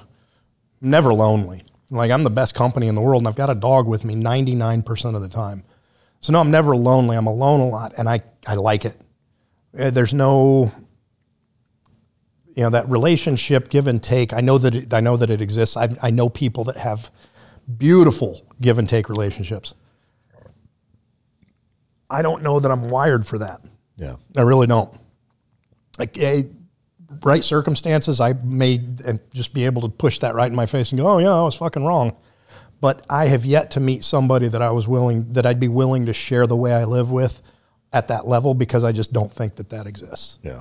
And it might. I mean, I know there's a ton of people, the van life people and the social media, but the vast majority of those are doing that for likes and for attention. Yeah. So they're not, I do it because I want to, and you don't hear from me much about it. Mm-hmm. They're doing it because they want a following and they want somebody to applaud the choices they've made. It's not unlike the green fucking life people or the vegan that can't shut the fuck up or whatever it is. Okay, you do you. Yeah. Why does somebody have to applaud every single thing that you do? Yeah, well, I think that's an element to it, but I honestly think for most of the folks that do that, it's about. It's the monetary backing. Yeah, there is that as well. I mean, you put it on find YouTube a way to monetize it so that they can do it and afford to do it. Yeah, because I mean, if you create enjoyable, entertaining content, put it on YouTube and Instagram, like you can. I mean, some of those people are probably making hundreds of thousands of dollars a year that fuels that. And I'm fortunate that I have some disability money and I make enough money with knives. I don't need a lot of money. Yeah. But I do make some money. Fortunate. I mean, I gave up the best, healthiest years of my life to have a little bit of money right now. Yeah. And that only lasts as long as the government continues to function, which every fucking year this time is a big mystery. Yeah, no shit. But they never stop getting paid, but yours and mine might go away. I know it. How convenient. So because I don't have that monetary, I'm not supporting another thing, because a lot of people that are doing the van life thing also have a house somewhere that they're paying for. Mm-hmm. So... From a road trip standpoint, are there, again, kind of the expectation versus reality? What is your take on the country? Like, different parts of it being different culturally. It's all the same. It just depends. Like what's your takeaways from our society? Studies say that 65% of America is obese. I would suggest it's better than 90. You're not talking about that, are you? Anything. So just your observations from spending the amount of time you spent on the road gives you a very unique perspective that almost nobody has. Well, and I talk to people regularly about how many states have you been in. Like, my goal is all 50, and I've got Alaska left to tick off now. Yeah. It's not common. I don't meet very many people. In 15 years, I bet I've met maybe 10 people that have seen all 50 states. Yeah. And I mean seen, like, not just flown through, but actually driven through and done something in. And I've now camped, played golf, and fucked off in 49 of 50. Yeah. And I think they're all the same in one regard, and I think this is true globally as well. Most people want to take care of themselves, their families, and their friends, and be left the fuck alone by their governments. That's true all over we traveled a fuck ton of foreign countries together. That's true everywhere. But every state has a unique, feel, vibe. It's interesting that it's the United States, but there's a lot of differences. And there's really big differences between east of Mississippi, west of Mississippi. And then the states on either side of that, there's unique differences per. But there's cool shit, and there's almost every climate in every state. Even states that have virtually no elevation have, mountainous regions. Their mountains may be 12 or 1,500 or, 3,000 feet versus 10, 15,000 feet, but they're still mountains for that area, and they still have those climates, coniferous forests, the whole 9 yards. So it's cool. The East Coast, I find the East Coast forest to be almost claustrophobic to me. because they're so dense, dark, and quiet. Whereas on the West Coast, if you go in the mountains, you can almost always find a spot where you can see forever. I just spent 3.5 weeks in Maine, Vermont, New Hampshire, and I could never see more than a mile anywhere. It's weird. I finally got down into the plains coming across Ohio into Kentucky. I'm like, holy shit, I can see more than 3 miles. Yeah. It's awesome. Well, yeah, as of this summer, I've been to all 50 states. Have you? Yeah. Oh, shit. Yep. Fuck you. Yeah. You're welcome. Beat you to it. Nice. Yeah. Well played. Yeah, Alaska's my last. That's when the bus is done, I'm going to drive up the Yukon Highway. Yeah. I met a Mountie in Missouri on my way to the East Coast this trip. Retired Canadian Mountie. He's like, you should come through Alberta. Come through my place. I'll give you a local, and then you can go up the Yukon Highway from there. It's perfect. Oh shit. Like really? Yeah. He was living with his wife in a fucking RV. That's awesome. I guess from like, again, kind of going back to all the different places, what are some of the biggest differences that you see state to state or coast to coast, or kind of where people miss the mark or get it wrong? How do you mean? Like their perception of what somebody thinks a place is versus what it actually is? I don't know that there's a ton of miss. It's I was a kid, my cousin lived in Jersey, and he brought a girlfriend home from Jersey to New Mexico. And she got off of the plane in Albuquerque expecting to see teepees and wagons, and like, you're a high school graduate, right? Well, I just thought the West was... Holy shit. Wow. This was in the, I don't know, mid-'80s. Yeah. But damn. Yeah. I mean, I guess from you traveling around, I mean, maybe not even so much what people would think versus what it is, but just, culturally, I guess, where do you see the biggest differences? I think the biggest differences are not so much state to state; they're rural versus urban. Yeah, the urban centers in pretty much every state have the same impatient. Everything has to be right now. Nobody's got any time for anything. Driven human drive. And the more rural you get, the more relaxed everybody seems to become, particularly the locals. Food is good most places. I had an uncle when I was a kid gave me this advice because I'd travel with him, hunt and shit. And he's like, how do you decide where to eat in a place you've never been? He says, well, you wait until mealtime. You see where all the local vehicles are parked. If the local vehicles are there, the food's good there because they don't go to places that don't treat them well. That's served me really well. But knowing that and knowing that you're going to get good food, that good food has a different flair in every state. Like Kentucky, I don't care for the food there at all. It's all just greasy. It's not that it's bad. It's just prepared different. I spent 3 days in Kentucky. I wasn't happy the whole time. Like fried fucking... Yeah, I couldn't get anything just grilled. I couldn't get anything, like, I just want a steak. And I'd get a steak that had been slopped in, like, what the fuck? Like, don't do that. Stop putting gravy on everything. It doesn't need it. Yeah. Make it right, and it doesn't need gravy. Yeah. But I think, probably the pace is the biggest difference. But it's more city to country than it is state to state. And is it safe to say that politically that's the case too, or the politics, urban versus rural? Yeah, absolutely. Consistent? Yeah, and I think that's the biggest reason why whoever it was, and I should probably know this, but I don't. The Electoral College was put together to be representative of the country, as opposed to just the 7 metropolitan areas that have the population to carry the vote every 4 years. If they didn't have it, I think that system could be better if a state didn't divide on party lines and they divided by actual math, by the map. Say California, I think California has, it's like 44 electoral college votes, some shit like that, the state. I think it's over 100. It's a lot. Whatever the fuck it is, it's big. Zach, can you look that up real quick? Yeah, please, because I should know, but I don't. But we should know it's big.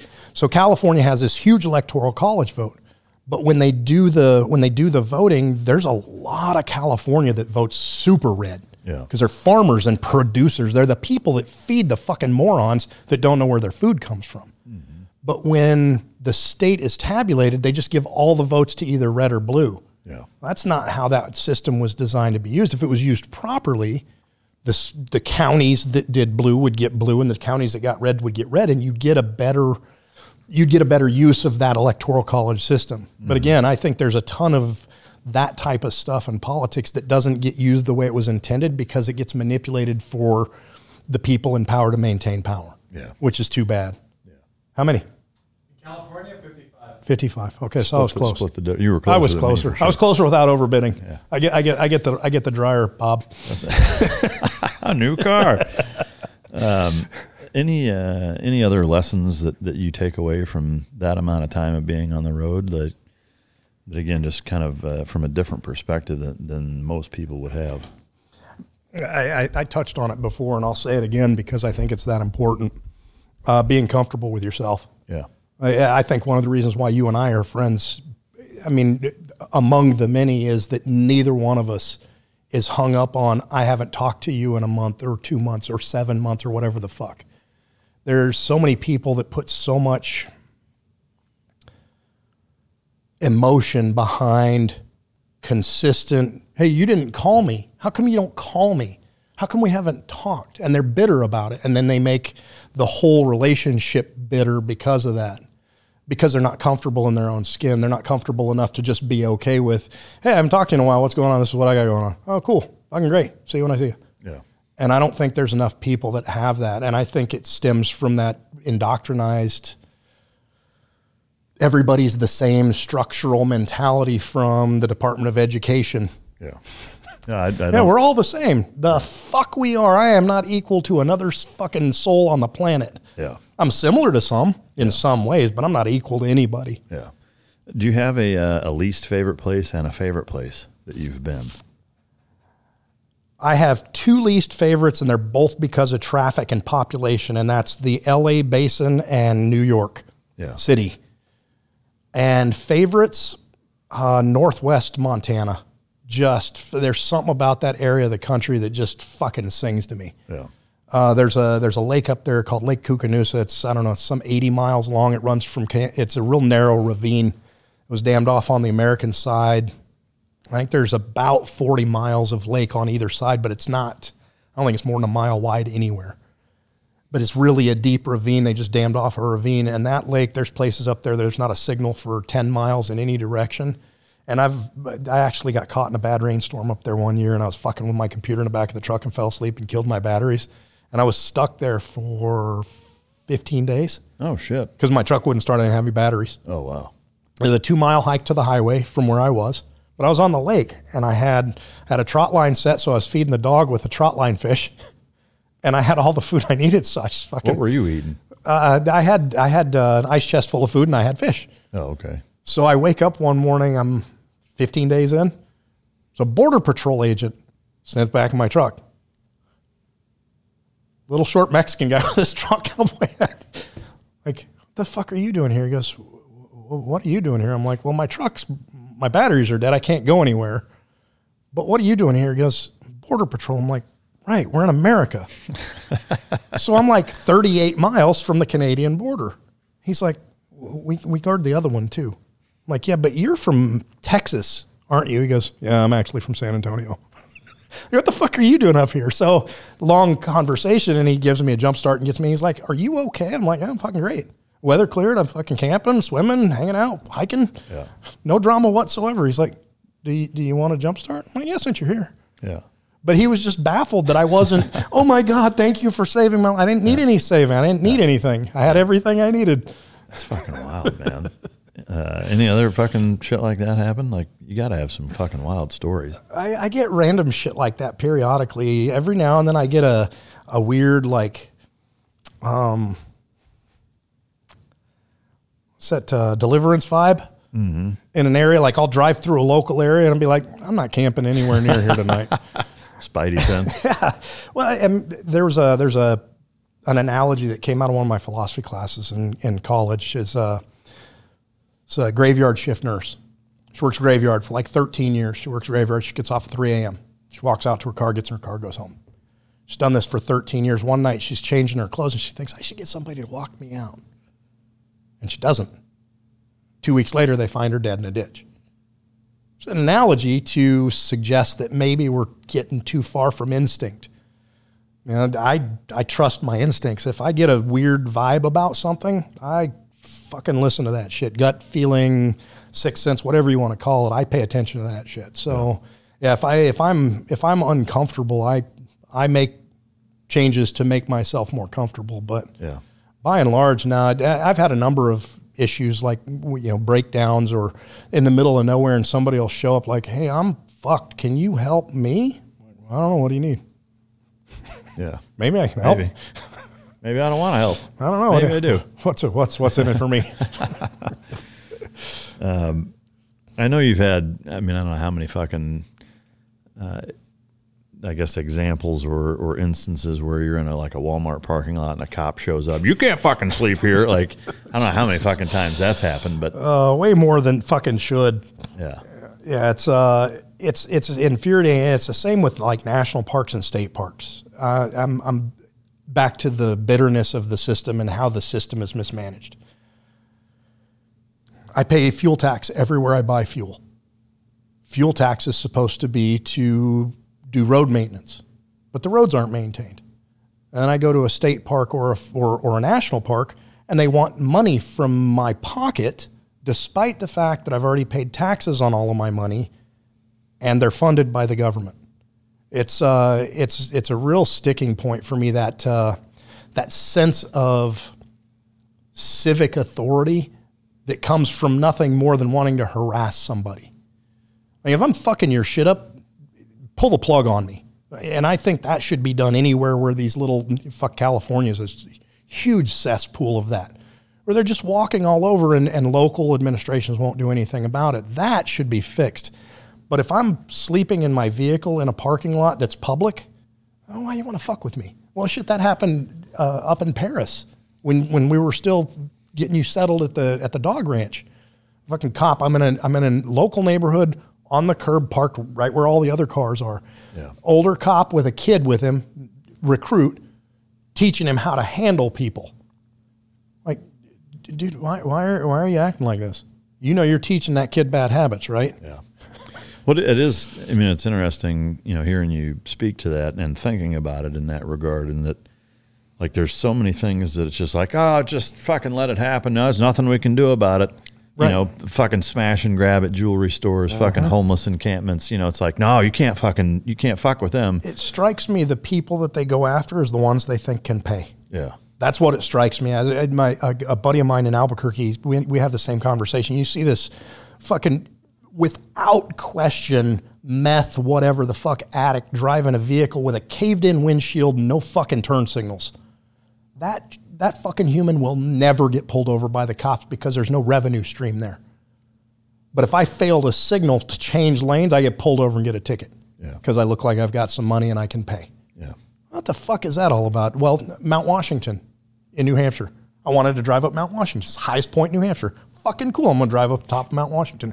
Happens to be 300 feet lower than where my brother's place is, which is nuts. Mountains, old mountains versus new mountains. It's like 6,200 feet. So I want to drive up this mountain. It's a state and nationally funded park. Mm-hmm. They want $45 of my money to drive up that paved road. For what? Nope. That shit frustrates the hell out of me. Yeah. That's probably my biggest frustration traveling is, and I've got the parks pass, the Veterans Parks Pass. So like national parks, I can access, like I can go into Yellowstone without paying a gate fee, but I can't camp in Yellowstone. Although I have. Yeah. I got hemmed up by a ranger last fall on my last fall's road trip. I was driving across to come down through Colorado back to New Mexico, and I drove into the park thinking I'm going to find a remote spot. There's no remote because it's a national park, and I think it's the oldest national park in America. I think it's the first national park.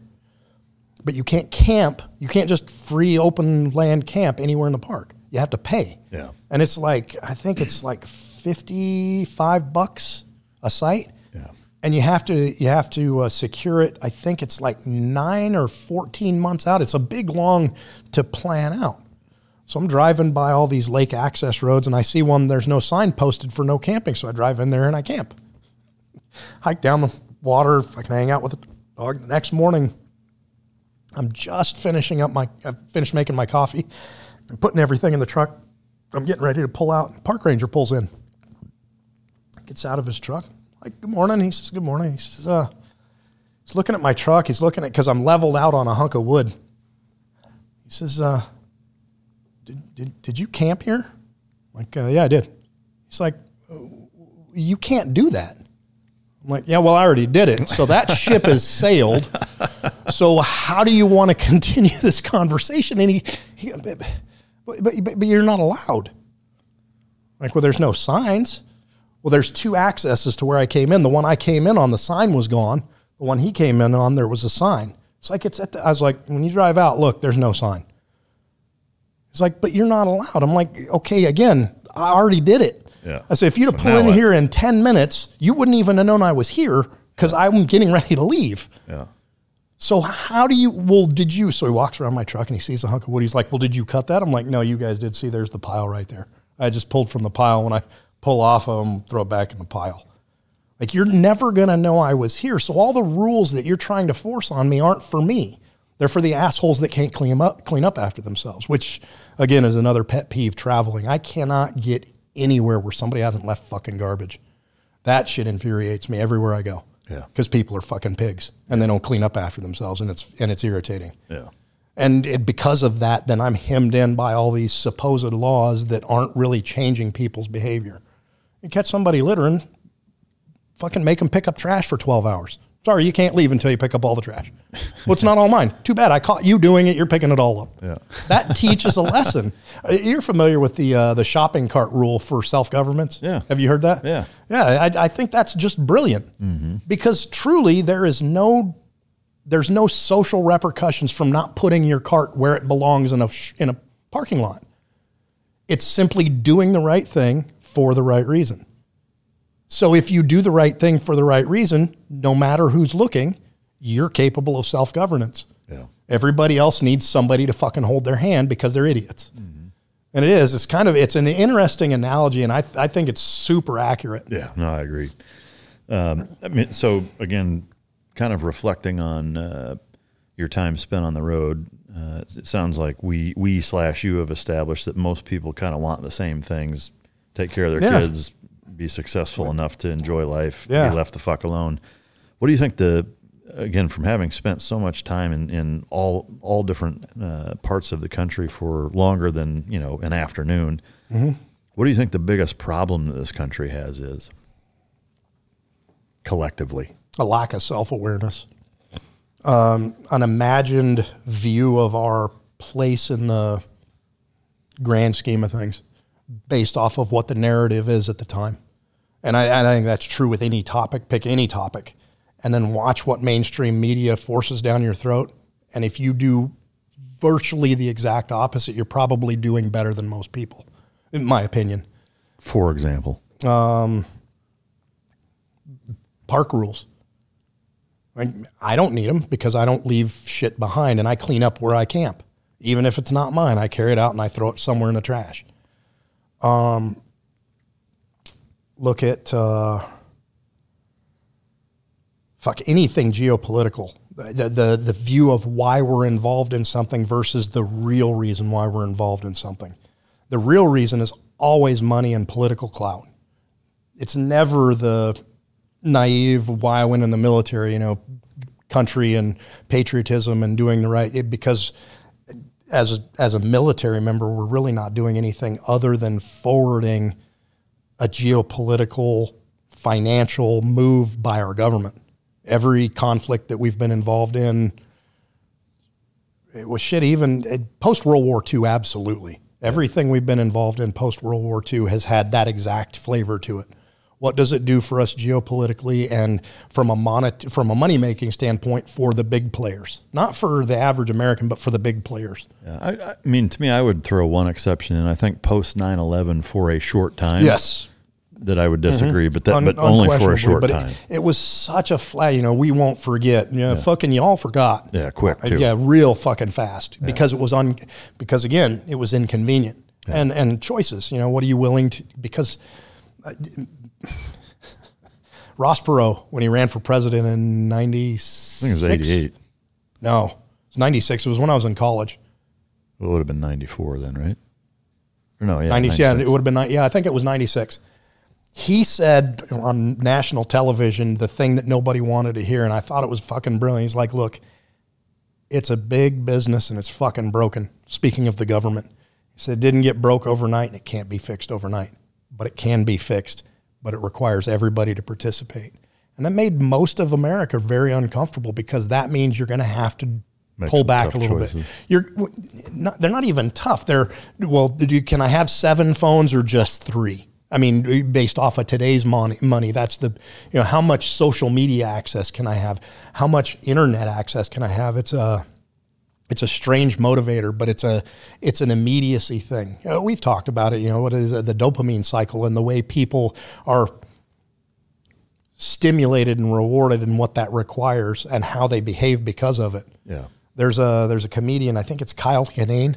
He does a bit about my kids don't have TV. And the crowd, boo. He's like, yeah. Go fuck yourselves. And then he says, I'll tell you what. Here's a test for you to see how good TV is for your kids. He says, when your kids are watching TV, just take the remote from behind them where they can't see and just turn the TV off and see what their reaction is. It's always like, do you think that's healthy? Do you really think you're doing your kids a service by doing that? Yeah. But it is. It's an it's George Carlin take on life. That's the same thing with smartphones and teenagers at this point. Same thing. I mean, I can't get my kids off their phone. Yeah. Who the fuck got them the phone? Yeah, I mean the tough part with that is society is right. That I can tell you from experience. Like, you take your kids' phones or don't let them have them, and guess what? Like, unless you're homeschooling them, or at like a super small private charter school where there's a lot of regulation. And they're all believe the same thing that you believe. Like if they're going to a big 4A, 5A public school, like... Fucking matter what you do at home. Because you have the least amount of influence on them. Especially at that point. Like, you have almost none. Yeah, and it is. It's too bad. Yeah, because, their friends will let them on theirs. They'll be on their school computers. They'll fucking hijack around. Some friend's rich dad will buy them a phone and they'll keep it a secret in their locker at school. They'll get a burner from fucking Walmart. I mean, because at this point, like, you can get a smartphone for $12, some shitty, you're LG, whatever. Damned if you do, damned if you don't. And so you have to find a place to. I think my mom had a really good balance. I think your parents had a good balance too. Like, I don't need you to be my friend until you're an adult. When you're an adult, we can be friends. But until then, I'm your fucking parent. Yeah. And you're going to do what you're going to do. You're going to do what my rules are. And I'm going to lead by example as opposed to running my fucking mouth and saying one thing and doing another. And I think there's a lot of parents that are very guilty of that as well. Yeah, no, agreed. And it is tough. I will say, to me, the smartest play with that is to, kind of similar to, the way that dog training takes place is that it's action and reaction and consequence. It's either reward, so if you're getting good grades, I'm not getting calls about you, there's no problems at school. Like, I'm going to stay out of your shit. Here's the rules. Do you understand the rules? Okay. Yeah. Then fucking super simple. Yeah. Like if held to a standard again. Like if, your room's the way it needs to be, you're not fucking trying to come home at 2 a.m. Like, if you're towing the line, I'm staying out of your business. Like, I won't get in your shit unless I need to. And if I need to, then we'll cross that bridge. But that's, of course, easier said than done. I mean, being a parent is fucking tough. It is, especially nowadays. It is incredibly fucking difficult. And then you got people from the top down that are saying, the state's better capable of raising your kids than you are. That fucking mentality. And it does. Yeah. It's the Good Samaritan Act. Like, they had to write a law for people to help other people when people need help because of people getting help and then suing to try and get money. Yeah, it's crazy. That's fucking craziness. Yeah, yep. Anything else to add to the convo from your time on this planet, the short 53 years that it is? I don't know what I want to be when I grow up. What should I be when I grow up? I think you've found your spot. I don't think I want to grow up anymore. Being an adult's shit. I know a lot of adults, and they're boring as fuck. I think they're you found boring and miserable. Your niche. I think you're there. It's niche. I don't think it is. I don't know what that is. Zach, survey says niche or niche? Niche. All right. Well, yeah. Sucks I mean, to be wrong. Yeah, then. yeah. I'm not signing his paycheck. Fuck you. Christ. Shit. So where can the listener find you? Especially if, and I will say, guys, for everybody listening, I've shown knives that he's made on multiple occasions on the show. We had him and Clint on a couple of years ago that showcased the Glenn Doherty knife that had some of his ashes and uniform built into the handle. Yeah. He's made, and we'll on the YouTube side we'll show some of his custom pieces right now that he's made. One in particular, the latest one was the parrot feather. Commemorative for a family that had a parrot that died. Yeah. And it was really dear to the son. So I did parrot feathers, the parrot's feathers inlaid into the handle and the mounting block for the knife. Yeah, and we'll show pictures of that too. But any custom pieces like that, I mean, you can do, take the wood from a barn door that on a property that you grew up with and make the handle out of that type of stuff, or ashes from loved ones, pets, etc. Even teeth from pets. Right. You name it. I've done hair. Oh, no shit. Yeah, I've forged ashes into a forged smelt. Oh, so nice. my own pet peeve in the knife world, Damascus doesn't exist. Yeah. I'm gonna piss off a lot of custom knife makers right now, but whatever. I'm not near the pinnacle of the knife making game. I'm good at what I do, and I make a quality blade that will perform admirably for generations if it's taken care of. Now, that said, the Damascus world, forged welded steel, pattern welded steel is what it is now. Damascus steel came out of a specific volcanic ore in Syria in, 900 AD. And it met a requirement of the time. It had hardness and toughness, whereas the steels of the time, the iron ores of the time, didn't have both of those things by and large. What you're buying now with Damascus is pattern welded tool steel, and they're beautiful. I take nothing from the guys that do it. I've tried it. I can't see, my brain doesn't wrap around the 3D packaging of folding steel to get a specific pattern. And there is some beautiful shit out there, but it's pattern welded steel from two quality current modern tool steels. Yeah.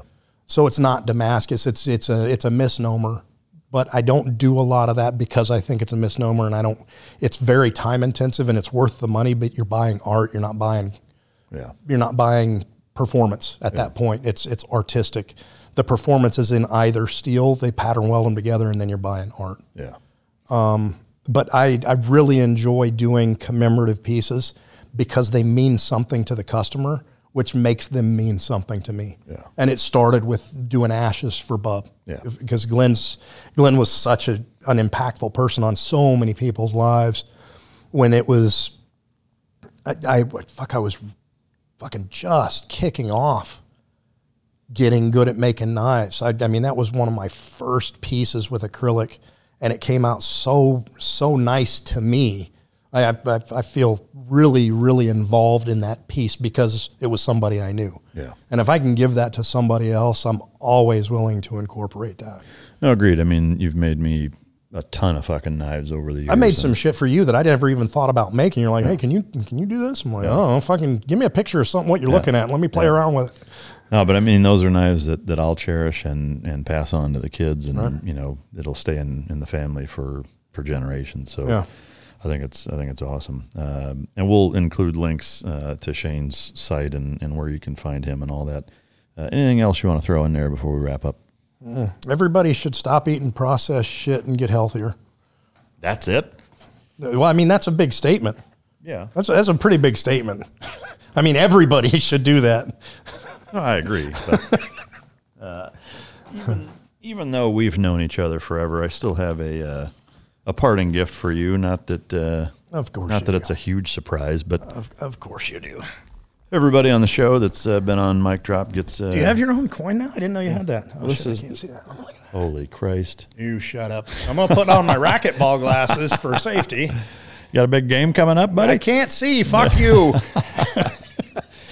That's cool. When did you start doing these? So John Johnston and Champion Choice Silver out in California, big supporter of the show. Oh, yeah. Had these made as well as what's in that black box. Fucking awesome. That's a really nice coin. Yeah. I noticed your coin rack. You're going to need another coin rack before too long. Yeah, so actually Veteran Wood Company is making me a new one as we speak that will be a lot bigger and be able to accommodate more coins because, yes, it's almost full. But yeah.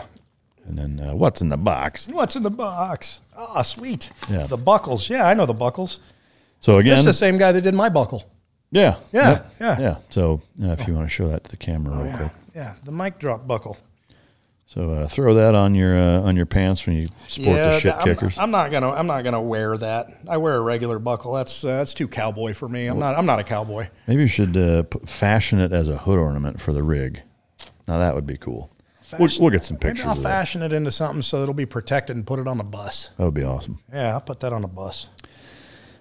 For those of you listening, Shane has been an enormous part of my life for well over 2 decades, 2.5 decades. Yeah. I really can very honestly say that I owe a lot to you, from having grown up kind of in the SEAL teams as an 18, 19-year-old, meeting you and becoming, really close friends with you and a very small group of other guys. You've been a huge influence in my life for a lot of it, I appreciate our friendship. And that goes both ways. Like I said, I wasn't joking earlier when I asked, who's influenced who more.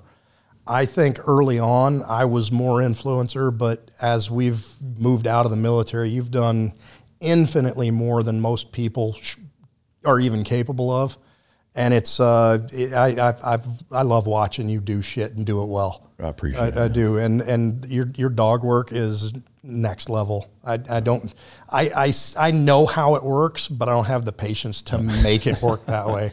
I'm such a shitty dog owner in that particular regard. Well, there's still hope. Yeah, well, still got time. I recognize that as a failing of mine. That doesn't mean I'm going to fix it, but I recognize it. The man's got to know his limitations. That's right. Yeah. That's a fact. But I appreciate you coming. I appreciate our friendship. I appreciate absolutely everything you've ever done for me and my family. So. Another 50 years wouldn't be untowards at all for me. That's right. As long as neither one of us are senile, and if that happens, one of us needs to push the other one off of something really tall, really quickly. I could not agree more. So done. You have my word. I'll throw you right off a fucking bridge. Struck. All right. To the listener, I hope you've enjoyed it. It's been fun to be able to interview Shane the way that I do most guests. A little tricky with what I already know about him, but I hope you gathered the character and what I love so much about him and why he's one of the closest friends I've ever had. So I hope you enjoyed it. If you didn't, fucking choke yourself. And until next time, this is Mic Drop.